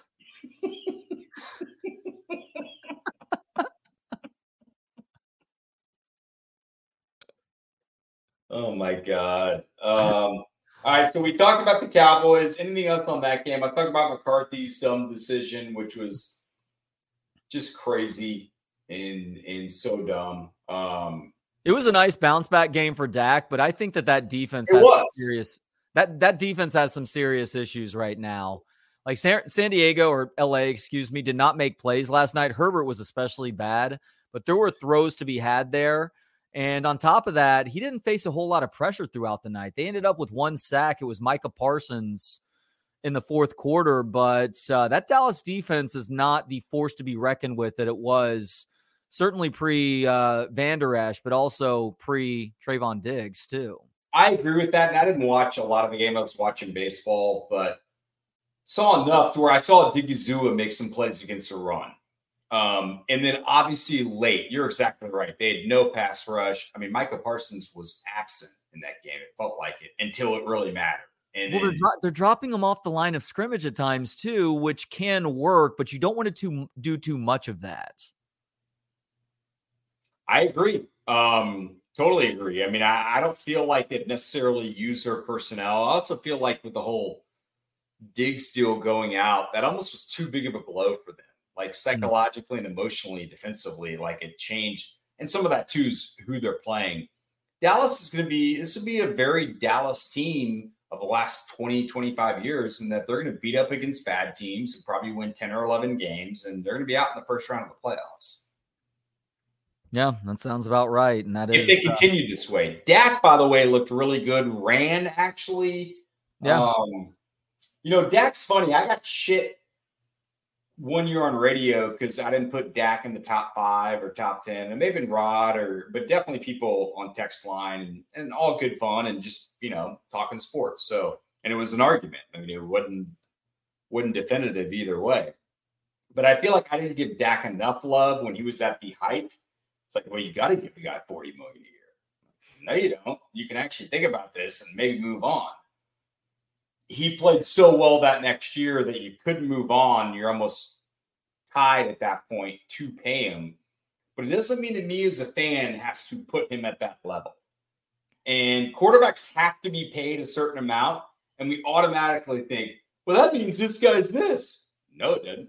It means that the market is that, and that if you play that position and you're good enough in the top 10, top 15, they have to fucking give you that money.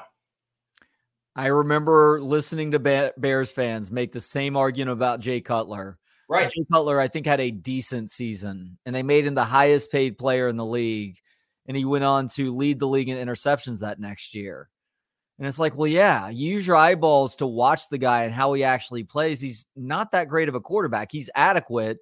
But to your point, if you have that adequate option versus the rolling shit show at that position for the Bears prior to Cutler getting there, the Rex Grossman et al. Era, then you are desperately clinging to that guy because he has all-star traits, even if he's never made a single Pro Bowl. And then you take into account Jay Cutler's demeanor and how terrible of a teammate he was, much less a leader at a position where you need at least some leadership skills. And it was rife to turn out poorly for them. And sure enough, it did. Yeah, it kind of it didn't feel necessarily obviously like Cutler, but I'll say this. The point is that I never thought he was that good, but I also almost feel like at times now he's getting too much shit. And some of it may be Mike McCarthy, and that he's not that limited. And I understand the picks and the turnovers that he's had really the last 2 years. Is that concerning? Yes. And it probably brings him back to where he really was. But he's not dog shit. Like, no, the Cowboys have done Case Keenum out there, right? Yeah. Well, and the Cowboys have done him no favors with regards to getting rid of some of his favorite weapons too. Like obviously the Michael Gallup injury from a couple of years ago, like that's something that can't be helped necessarily, but you can help trading away your best wide receiver for a shitty middling draft pick, which is what they did with Amari Cooper, who, by the way, is still performing for the Cleveland Browns, still playing at that high level. Just because you wanted CeeDee Lamb to be the number one guy, how about have two number ones? How about spread the ball out like that? Same thing goes with just them just assuming that they could plug a new tight end into their offensive system and not pay a price for losing Dalton Schultz, who had become Dak's safety valve over the last couple of years with Michael Gallup out with that injury. And now he's CJ Stroud in Houston. Exactly. That's a good point, man. No, I think there's probably a lot that factors into it. But the other thing, too, is that Dallas's offensive line just is not as good as they were 3 or 4 years ago when it was one of the top 3 offensive lines in football. Mm-hmm. It's just not. And you lose Frederick and you lose Collins when he was at his prime. And you lose kind of what they had with Tyron Smith in his prime. And it's just, they're just not that. They're okay. And when Dak was really good, everything was set. He could sit back there and he could fire some stuff across the middle. It never felt super vertical, but it was vertical and horizontal within the deep third. But that took time. And they had a huge running game because of the offensive line. And so their running backs are fine now. You don't spend money on running backs, but it also gets back to the problem of the Cowboys. The fact that you signed Zeke, you're listening to your fan base too much. You never should have done. Just market value. There were people making the argument that this offense would be different if Zeke were still a part of the team. And to those folks, Emmitt Smith included, by the way, he was on a podcast recently talking about this. Those people, I just have to shake my head.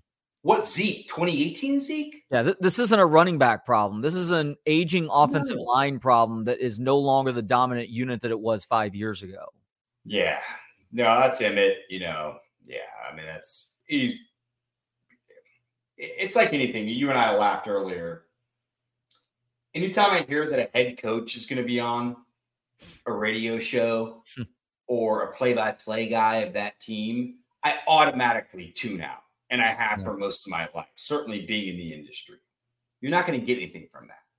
And if I find out that a former Dallas Cowboys running back is backing up, a former Dallas Cowboys running back who didn't get his money when Emmitt sat out for his money,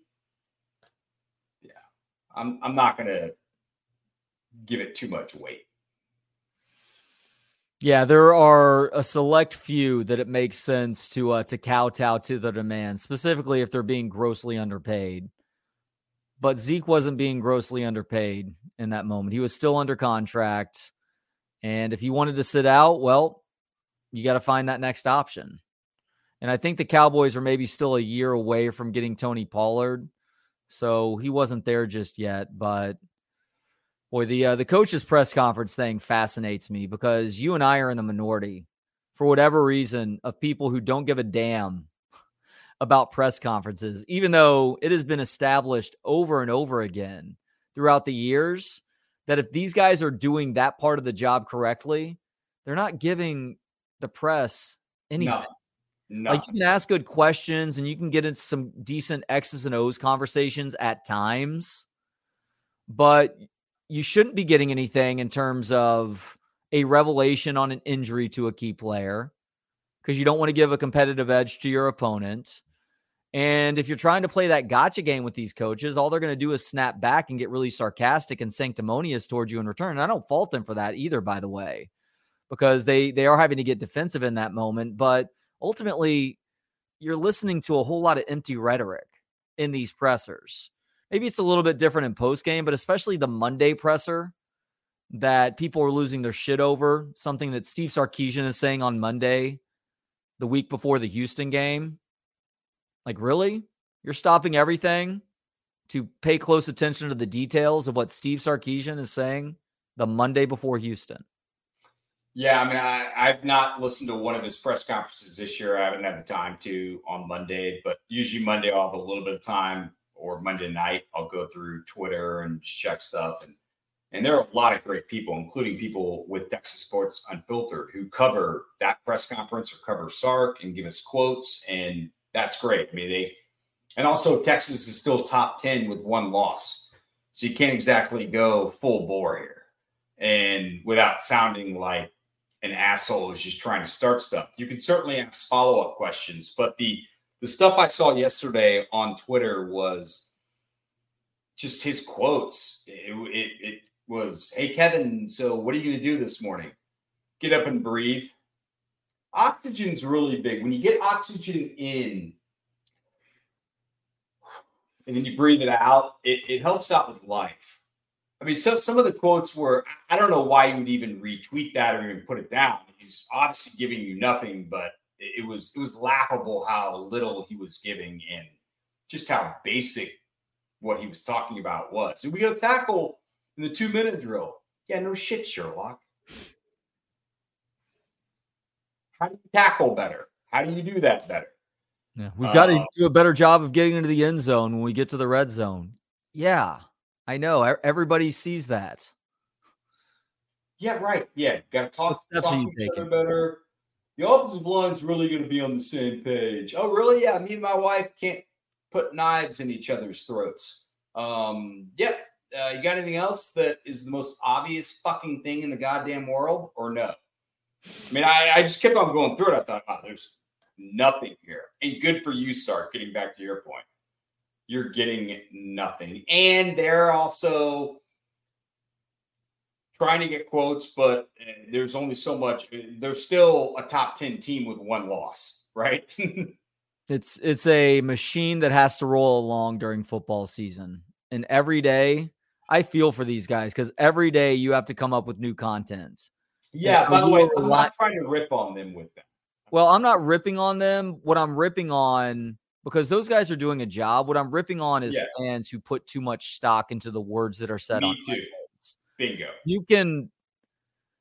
can take a little bit more based on the raw emotions within answers given after games, after a big win or a tough loss, let's say.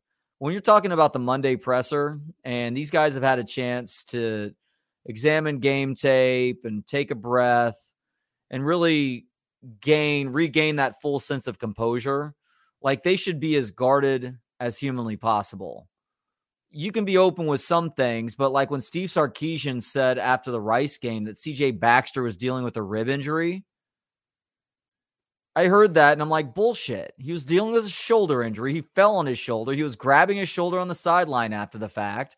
And even though I said as much on the shows that I did during the week, I still didn't fault Sark. I still said in the same breath, and I don't have any problem with Sark trying to misrepresent that injury right there because he's trying to keep from giving the opponent a competitive edge or keep Alabama from hitting CJ Baxter in that shoulder. Now, it doesn't matter because C.J. Baxter's still leading with that shoulder, but that is Sark's job to say and do what's best for his football team. And by the way, he goes above and beyond to protect his players all the time too. Yeah. And I think sometimes it's bullshit and it's kowtowing just a little bit, or it's posturing. But I completely understand why he takes the position that he does. If Ewers would not have cleaned up his act or grown up as much as he has, I would hold that against him. Like, you can get too Bobby Bowden on that. What you want to be is Jimmy Johnson, where at Miami, where you're a father figure. They love you. They can come to you, but you also are brutally honest with them. Yeah. And I think that happened with Sark and Quinn, that it was, hey, man, I love you. Here's what you got to do to get where you want to get to, which is be a top 10 pick in the NFL and to win at Texas, because I know you love Texas. This is where we need you to get to. Privately do that, publicly support them. And I mean, I'm sure whether Xavier had a broken hand or not, that behind the scenes, it was, hey, man, you need to get in front of the jugs machine. You've had a problem with drops these last 2 years, hand injury or not. Yeah. Right. So let's, I'm going to back you up. I got your back in front of everyone else. But here I'm going to be honest with you, because for you and for us, but mainly for you, it's the, Costanza thing. It's not you, it's me, kind of inverted. What was the other thing you mentioned that, with the media though, I also don't blame them. So let's say that you work for one of these deals and on Monday you give the scoop that C.J. Baxter really does have a shoulder injury. Who are you helping? Who the fuck cares? I mean, you're actually helping at that point, the opponent, and you shouldn't treat anything as opponent but you're still covering this team. Wait to get a better nugget than that to release it. Yeah, I come at that item from the standpoint of just calling bullshit when I smell bullshit. No, you and I can, but I'm talking about them in terms of following up on that and really digging. Oh, I see. No, you're right about that. And the other thing too is that I feel like, did I do post game that very first game? I feel like I did, and I talked about the shoulder injury. Yeah, you did. He's saying rib injury on Monday, and it's like, it was the last time I've seen you, actually. What's that? That was the last time I've seen you, that first post game. Yeah, we haven't done. PK, can I get balloons? Yeah. It's going to be raining ice cream cones before the end of today's broadcast. Hey, you are the one of the smartest people I know in general, but you are the smartest people I know as it pertains to baseball. Hey, quickly, hold on, pause that. Anytime anyone sets you up that way, watch out. For what? Anytime someone gives that type of intro, which I totally appreciate, it's one of the smartest guys I know, one of the best people I know, one of the biggest hearts. Hell, you lay down in traffic for a woman in a wheelchair you don't even know. But he's a pedophile. Yeah. Can you loan me $20,000?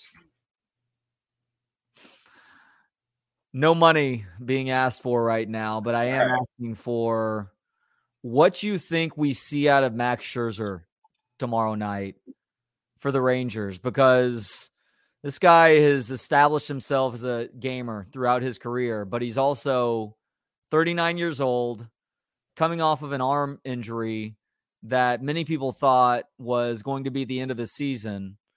Well, he has continued to rehab it and feels good enough now to get out there and give this team 3, 4, 5 innings. I don't even know what to expect. I'm wondering what you expect.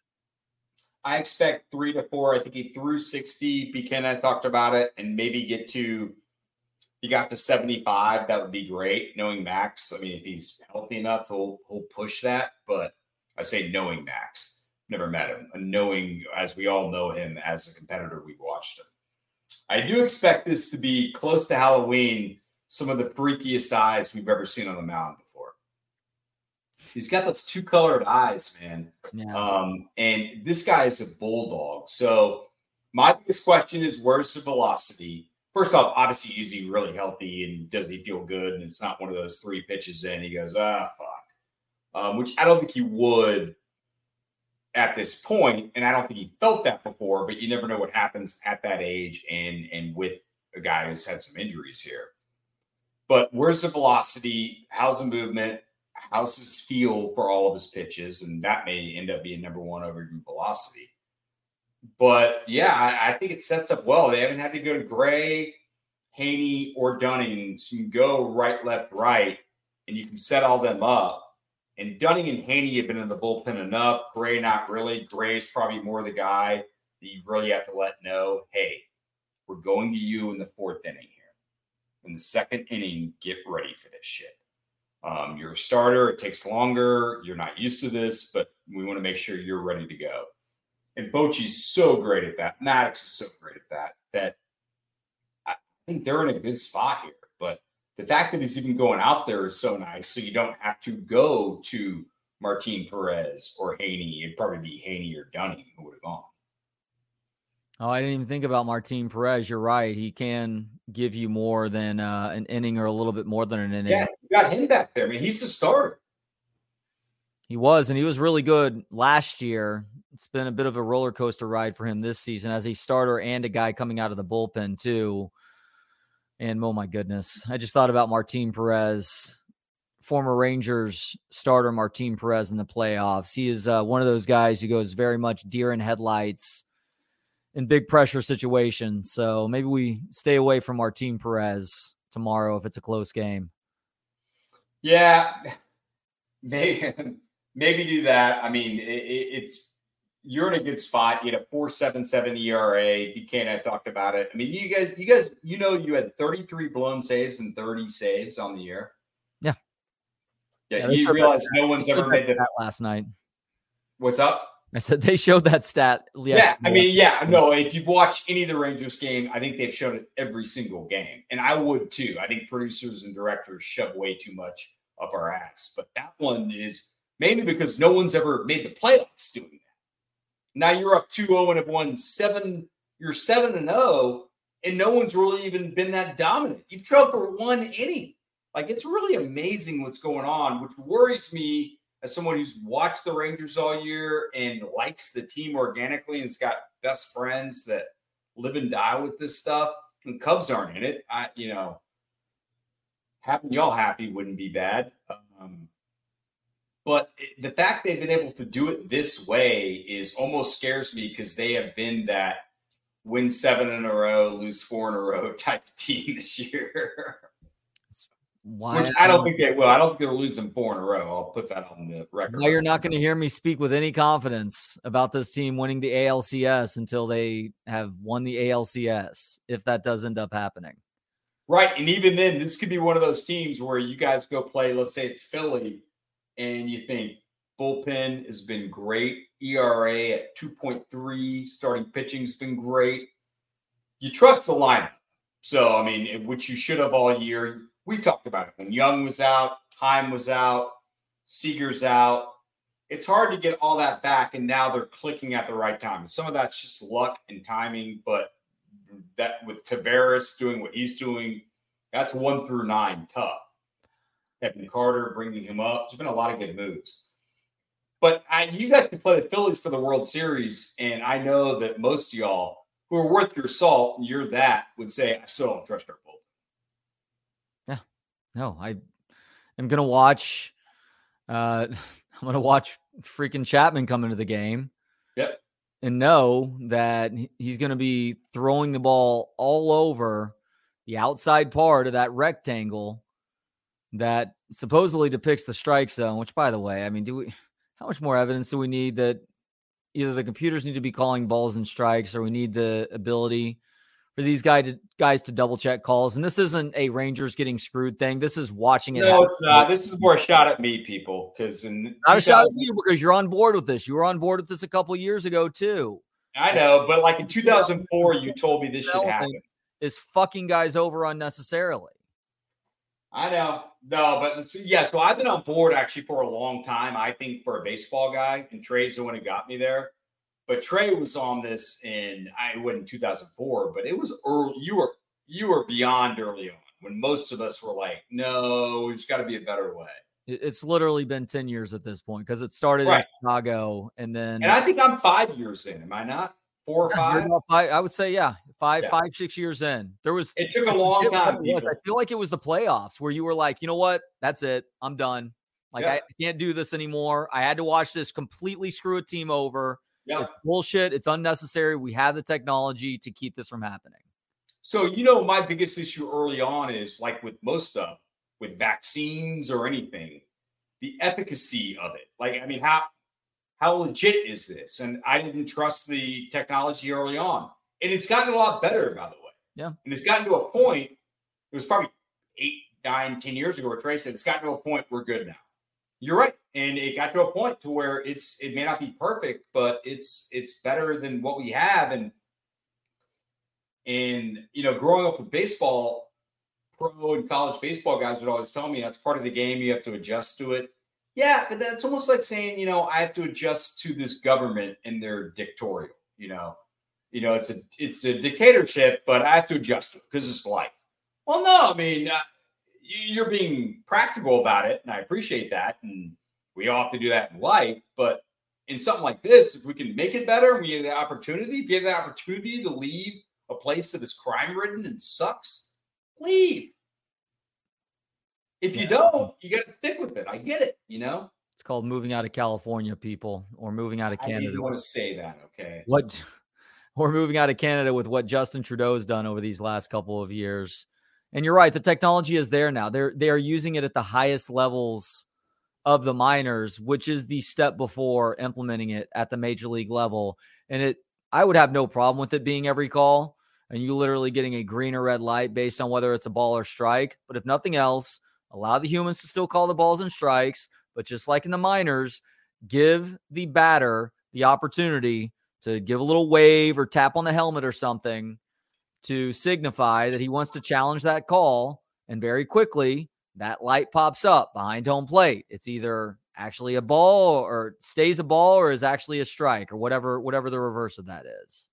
Yeah, I mean, you probably start there and then go to what you're talking about. And I've got no problem, too, if there's a buzzer where, like, in the guy's ass, because they already have that. I mean, their whole ass is butt plugged like a Bukkake video right now. Well, the Astros tested out that beta technology back in 2017 anyhow, too, didn't they? Maybe they did. That's the other thing, too. If you're that big of a criminal, I mean, I don't know. Maybe you were raping puppies. No, I wasn't. Well, you were getting close to that, so I don't know what you did. I like how you went chest cheating with where the buzzer is going to be located on the umpires and their anus. The what? Chest cheating? The cheating in chess, professional chess, where you had a guy who became one of the top ranked players in the world, maybe the number one ranked player in the world, and they caught him cheating, including at times, this is the theory, having a buzzer crammed up his anus. He was receiving signals. He was receiving signals on what move he needed to make. Dude, it's the most action that kid or guy's ever gotten in his life. So let him fucking go for it, It's 2 for 1. I finally got laid, kind of, and I'm playing a chess deal, which is on the TV. In fairness, it's only the most action he's gotten since he sat on a queen at the age of 15.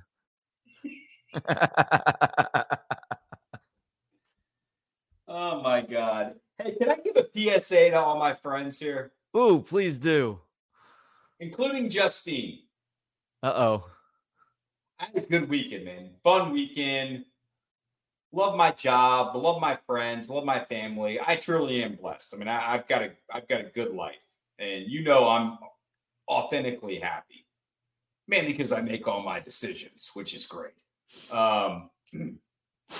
Yeah, autonomy's nice. I didn't mean to rub that one in. Sorry, buddy. But to any of my friends or their wives or girlfriends, primarily them, go ahead and talk to me before you set me up.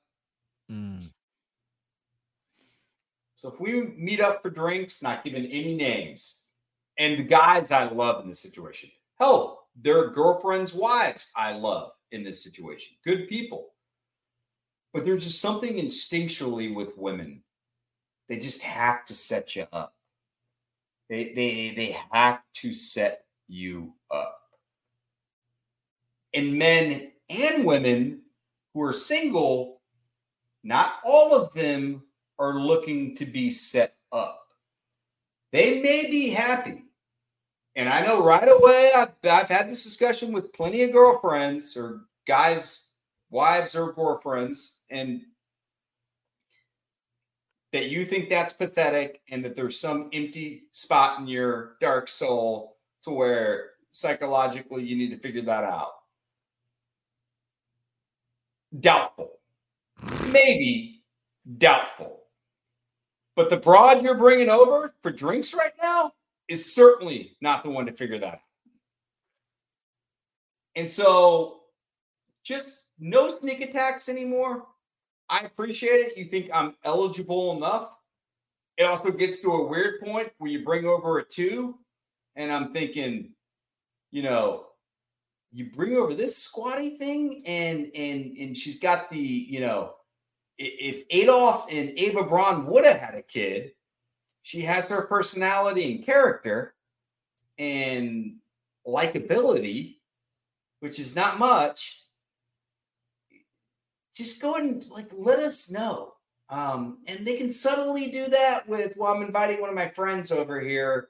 All right, well, we can just, this is not Chuck Woolery who's coming in with a mic as she walks in, right? It's just one of your friends. And I can just talk to her as a friend, even though we both may be heterosexual and single, right? And then you've got the other one where it's just, women are so into that. Men are only into that because men at some point in relationships, misery loves company. I don't think women are doing it because of misery loves company. Men are doing it because of that. Because if you have to be dragged to half of the places you fucking go to in your life against your will, and you really don't want to be there, meaning if you were all by yourself and someone said, do you want to go to the kite festival? You'd go, are you kidding me? Give me a 12 gauge. But you have to go. And so I get it. At that point, you're stuck and you'd rather have a buddy there who's got to be there with you. It'll make the time a lot better. I get that. It's misery loves company. It's sadistic and weird, but the women are doing it out of really, I want to set y'all up. I mean, Melissa's miserable. Well, if Melissa's miserable and I'm happy and we're both single, what the hell do I have to do to turn this mood around? Because she sees Melissa as only being miserable because she doesn't have that special someone in her life. Ugh. She sees you as an exceptional catch, a good-looking guy who's smart and funny. None of it. And a little bit bitter towards the world. And so she thinks you might be... He finally said one true thing there. You might hear all those things.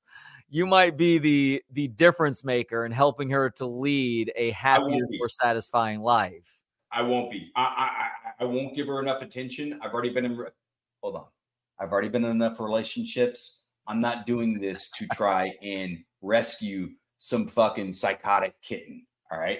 Ain't doing it. Looking for a Siamese who was bred somewhere and preferably old and has money. But yeah, no, I mean, I'm not like, I just don't, it's just been so much of my life. And it's the men that I really get on. It's the men that go, hey man, I didn't know she was going to do that. I'm like, no, you knew about Melissa. You knew she was psychotic. You knew this was going to ruin the night. What are you doing? Yeah. And by the way, my weekend experiences, and I'm not just saying that because both guys will probably watch because we've laughed about it. It was not that. It was not on them. It was on their woman, and it's what they do. Dude, women do that like men give white lies about going to see their buddies at a bar after work. I gotta stop by and get some laundry. Just tell her you're getting a couple beers with the guys and you need that, okay? And if she gives you that much shit for it, y'all don't need to be together. Yeah, a couple of thoughts here. One, you said that this is a PSA to all the ladies out there, Justine included. You don't have to worry about Justine hooking you up because she's had enough conversations with you to know that even if she had somebody in mind, that is not your game. And that is not a game that she wants to engage in either, because she's also seen how sideways it can go if it does indeed go sideways. No, I've also hooked up with Justine's friends before, your wedding included. Yeah. And but she was great. That was a one-time deal, and we both agreed on it. And like, she wasn't trying to call me after. She's had other friends who have talked to me, but had nothing to do with Justine. And I took that as a total compliment that they were even hitting on me. And so, it's all good. And that's organic. If we're at a spot and there's, a group gathering and a party and someone's there and she shows me interest, I'm like anyone. I'm like, I'm not humbled by it, but I'm I think that's awesome. That's cool. Thank you. But it's not Justine setting up JFK taking a left turn. Yeah. Point number 2, because there's 3 points here. Point number 2, there's only one time that I can think of in our friendship where I have set you up with somebody, but it wasn't intentional. It was us in town, or us just having moved back, and we all got together as a group, and she was a friend of mine, and you were a friend too, and y'all had interesting conversations. There was no intent there, though. I wasn't inviting you both to try and set you up, but after the fact, like, hey, can I get her phone number and give her a call? I'm like, yeah, of course. Yeah. Checked with her first. She was cool with it, and y'all went out. Didn't end up working out, but that's the one time. Who's to say it didn't end up working out? I mean, it worked out for me. It did work out for you, actually. No, but I also really, I'm not just trying to get laid now. I would like to have, I'm okay. Don't give me those eyes. Well, I was thinking what derailed that whole thing. It was her becoming extremely overbearing really fast with you. And you're like, nope, this isn't going to work. Yep. Scared me away, man. Scared the fish away. I'm not super bright with the relationships. I've got the emotional maturity of a minnow. So you don't scare it away. Once they hook me, once I get in relationships, this, I also don't want to get out of it. And I'll tell you, and you're like, dude, you need to get out of that relationship. This isn't healthy. I'm like, yeah, but she's got her Colgate over here. And, she'll, not the last one, but the one before, she cooks and, we're cool. And like, it's hard for me to get in, hard for me to get out. Although easier for me to get out. And so the third point, and this speaks to, I guess, what happened this last weekend, is you have to understand the person that you're trying to hook up. And it's one thing if my friend Bill, who hates his job, hates his life, is really out of shape and has no prospects, if you introduce him to a weeble with a personality to boot, then that might work. But if I were to ever consider hooking you up with somebody, she would need to be attractive, smart, and have a good sense of humor. Right. So if she's missing any of those things, then it's like it's a non-starter. Yeah. And by the way, he's setting me up nicely there. I got my issues too. Y'all have listened to me and watched me forever. So you know that. Like, it's not like I'm, it's like one of the girlfriends I had. Remember I told you her sister told me? Like, she's like, take care of our princess. Like, after we met, I looked at her. Of course, I can't help myself. Another reason I'm single. And said, you mean her? It's like, yeah, our princess. Like, dude, I fucking live with her. She is no princess. And by the way, if Bob, Cindy, Trey, BK, any of my friends or family say I'm a prince, they're completely full of shit, and they know they're being full of shit. Like, we're all flawed people. It's about finding that right dynamic, Yeah, I'm pretty sure a princess wouldn't lick my rolled up penny container. Well, that's the only reason I paused and thought maybe she is a princess. You know what? She may even be a queen. I think the whole notion or the whole need to that's how Queen Elizabeth got along so far. Is that too soon? She was fucking 105, dude. Oh, fuck that old racist bitch. Yeah, thank you. I think the whole princess thing and the whole need to set other people up thing, they come from the same place. They come from this idealized belief of what a happy life is supposed to look like. Right. Yep. You need to live that princess existence where you meet your prince and you fall in love, get married, and live happily ever after. But that is, I get it why we tell our kids those stories, but it's also important to be honest with the kids too and tell them that the princess lifestyle, if you're living a princess lifestyle as an adult, you suck as a human. One of the things I love about Trey as a dad, I heard him the other day with Calvin saying, you know what, like nothing's going to be romantic. Sometimes you got to slap a hoe around. And I thought, he's 7. I mean, you're 6. And I thought, yeah, it's probably a little too soon. But no, you're right. But I also grew up with those idealistic notions. I mean, you can hear me now even at 45, and I'm well aware over years now. It's not like my bubble burst too late on that. But as a kid, I just thought adults were adults. Well, okay, I had to get over that at some point and saying that was idealistic and not real. And I think certainly women, but men too, but certainly women have to get over there are no perfect relationships, but they're also running the house right. I mean, look at sitcoms and commercials to where I'm going to play 50-50. I'm a meritocracy guy. I don't discriminate with anything. So, but that also means that we're 50-50.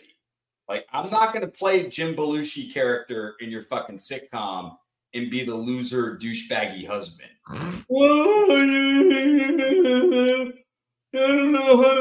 No, sorry. I'm going to be me. I'm going to say some shit that you don't like. Maybe in front of your friends. You're going to do the same to me. Let's not lose our shit. We're really into the relationship. Yeah, I think that's very well said. It's 5:00. Are we done? You have anything else you want to talk about? Oh, I've got like 20 more minutes on this. Let's save it for later. Let's go. Let me think. I've been writing down my thoughts recently. Let me think. Let me see if I have anything good to end it on. Question.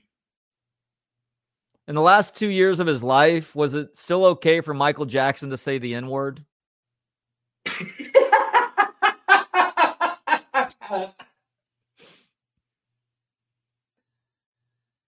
That is fucking great. I don't think so. I mean, mainly because of the pedophile stuff. Black people get enough shit thrown on them that they don't want. It's like, fucking keep that away from me. That's true. There's a lot of handicap parking, a lot of curbside pickup parking now. Can we figure out a way to combine these two things, please? Totally agree. Entirely too many fucking spaces in parking lots. Totally agree. The Walgreens up here, I mean, there are a couple spots that they turned into text and grab or whatever. No, I've never seen anyone get shit delivered out there. They don't have enough people in there. Walgreens is about to close here like it closed in every other fucking city because people just, a bunch of homeless people go in there and steal shit. Which I think if homeless people need real food, then we should supply that to them. But that's not the way to operate a business, and we can't deal with that. And a lot of them aren't even homeless. There's people, thugs going in there and criminals and taking shit. So yeah, the Trustafarians combine both. Yeah. Trustafarians who lived their lives as drag rats back in the 1990s. Hell, they probably still do for all we know. Oh, pretty much, man. We got some funky ass white dudes with dreads here. Speaking of parking lots, there is a serious pandemic going on right now. I'm not even fucking with you on this because I've seen it like 7 or 8 times in the last couple of months of people who are incapable of pulling all the way into their parking spot. But not just that. It's not like they're like a couple feet off of where the edge of the spot is. I'm talking about people pulling halfway into the spot, turning the car off and getting out and going shopping. Yep. I've seen it. I've seen it too. Literally in the way of the person next to you. You're blocking the lane that people are supposed to be driving down through this parking lot. Like, what the hell is going on here? Is this all senior citizens who need to be tested annually? No. Whether or not they can still drive these 2,000-pound killing machines? It gets worse as the generations go down, and mainly because of a lot of things. But when you're bombarded every day with people getting the shit beaten out of them, when you've got half the cities or a lot of the big cities burning down and the media is telling you it's a good thing, when you've got go through it. I mean, just the way people are treated now, the crime stuff we just talked about, that there's a mindset that subconsciously, and certainly with the younger generation, turns into fuck other people. And one of the things I loved about Austin growing up and loved about any real good society is you really care about people that you don't know.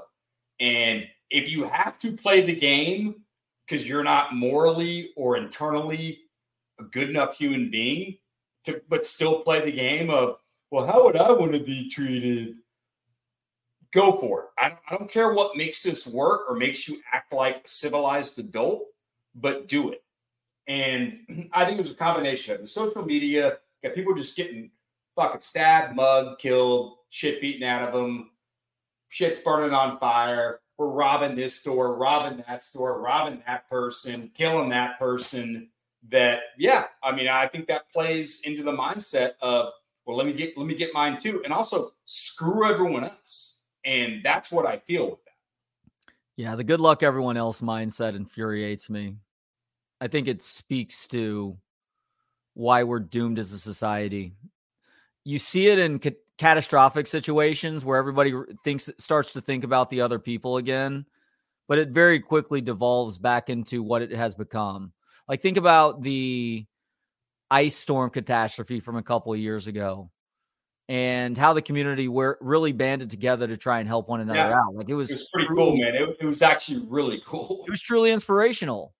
But then think back to the start of COVID, where everybody was kind of looking out for one another at the beginning. But like a month or two into it, it becomes a complete powder keg. Yeah. And it also became political and stuff becomes like, I think the racism stuff, is racism still exists in America? Of course it does. It exists all over the world and it always will. But if you look at where it was 50, 30, 20, even probably 10 years ago, it's moving in the right direction and getting better. Doesn't mean we still can't fix it, but it's social war, it's social class. And the elites don't want to ever tell you that. This is a socioeconomic deal. We're going to turn it as gay versus straight, black versus white. The racism deal is the easiest thing for them to confuse that with. But it's really about the super rich are getting richer and the elites are getting more elite. And the majority of us, and they don't want it to know it's a majority. They can split it up in races and other stuff and make it seem like less of a 98-2 thing. But they're the ones that are only adding to the fuel that we've seen since the pandemic and the way the politicians dealt with the pandemic, and also the race wars or the any of these movements. I mean, on its surface, Black Lives Matter and Me Too movement. Well, oh yeah, who doesn't agree with that? And then Black Lives Matter gets hijacked by which I called on the radio before it happened. Me Too goes a little too far, maybe this way, when you forget about what the object is. Yes, women should not be sexually harassed. Yes, Black people's lives matter too. Yes. A majority of Americans actually truly believe that, whether you want to believe it or not. But that can be turned around very quickly to where it turns into we're on a side of the fence and throwing bombs at each other. Damn, we're just starting to cook right now, but we need to end the broadcast because BK's got to get to a Texas basketball scrimmage tonight. Great stuff, man. Yep, always good. Talk to you guys later. All right, love you, brother. All right, thank you to everybody for watching and listening today. If you have not already, please do subscribe to the Texas Sports Unfiltered YouTube channel. And you can also download our free app through Apple or Android. For Kevin Dunn and everybody else at Texas Sports Unfiltered, I am Trey Elling. Thank you for watching and listening today. We will talk to you tomorrow starting at 8. In the meantime, hook 'em.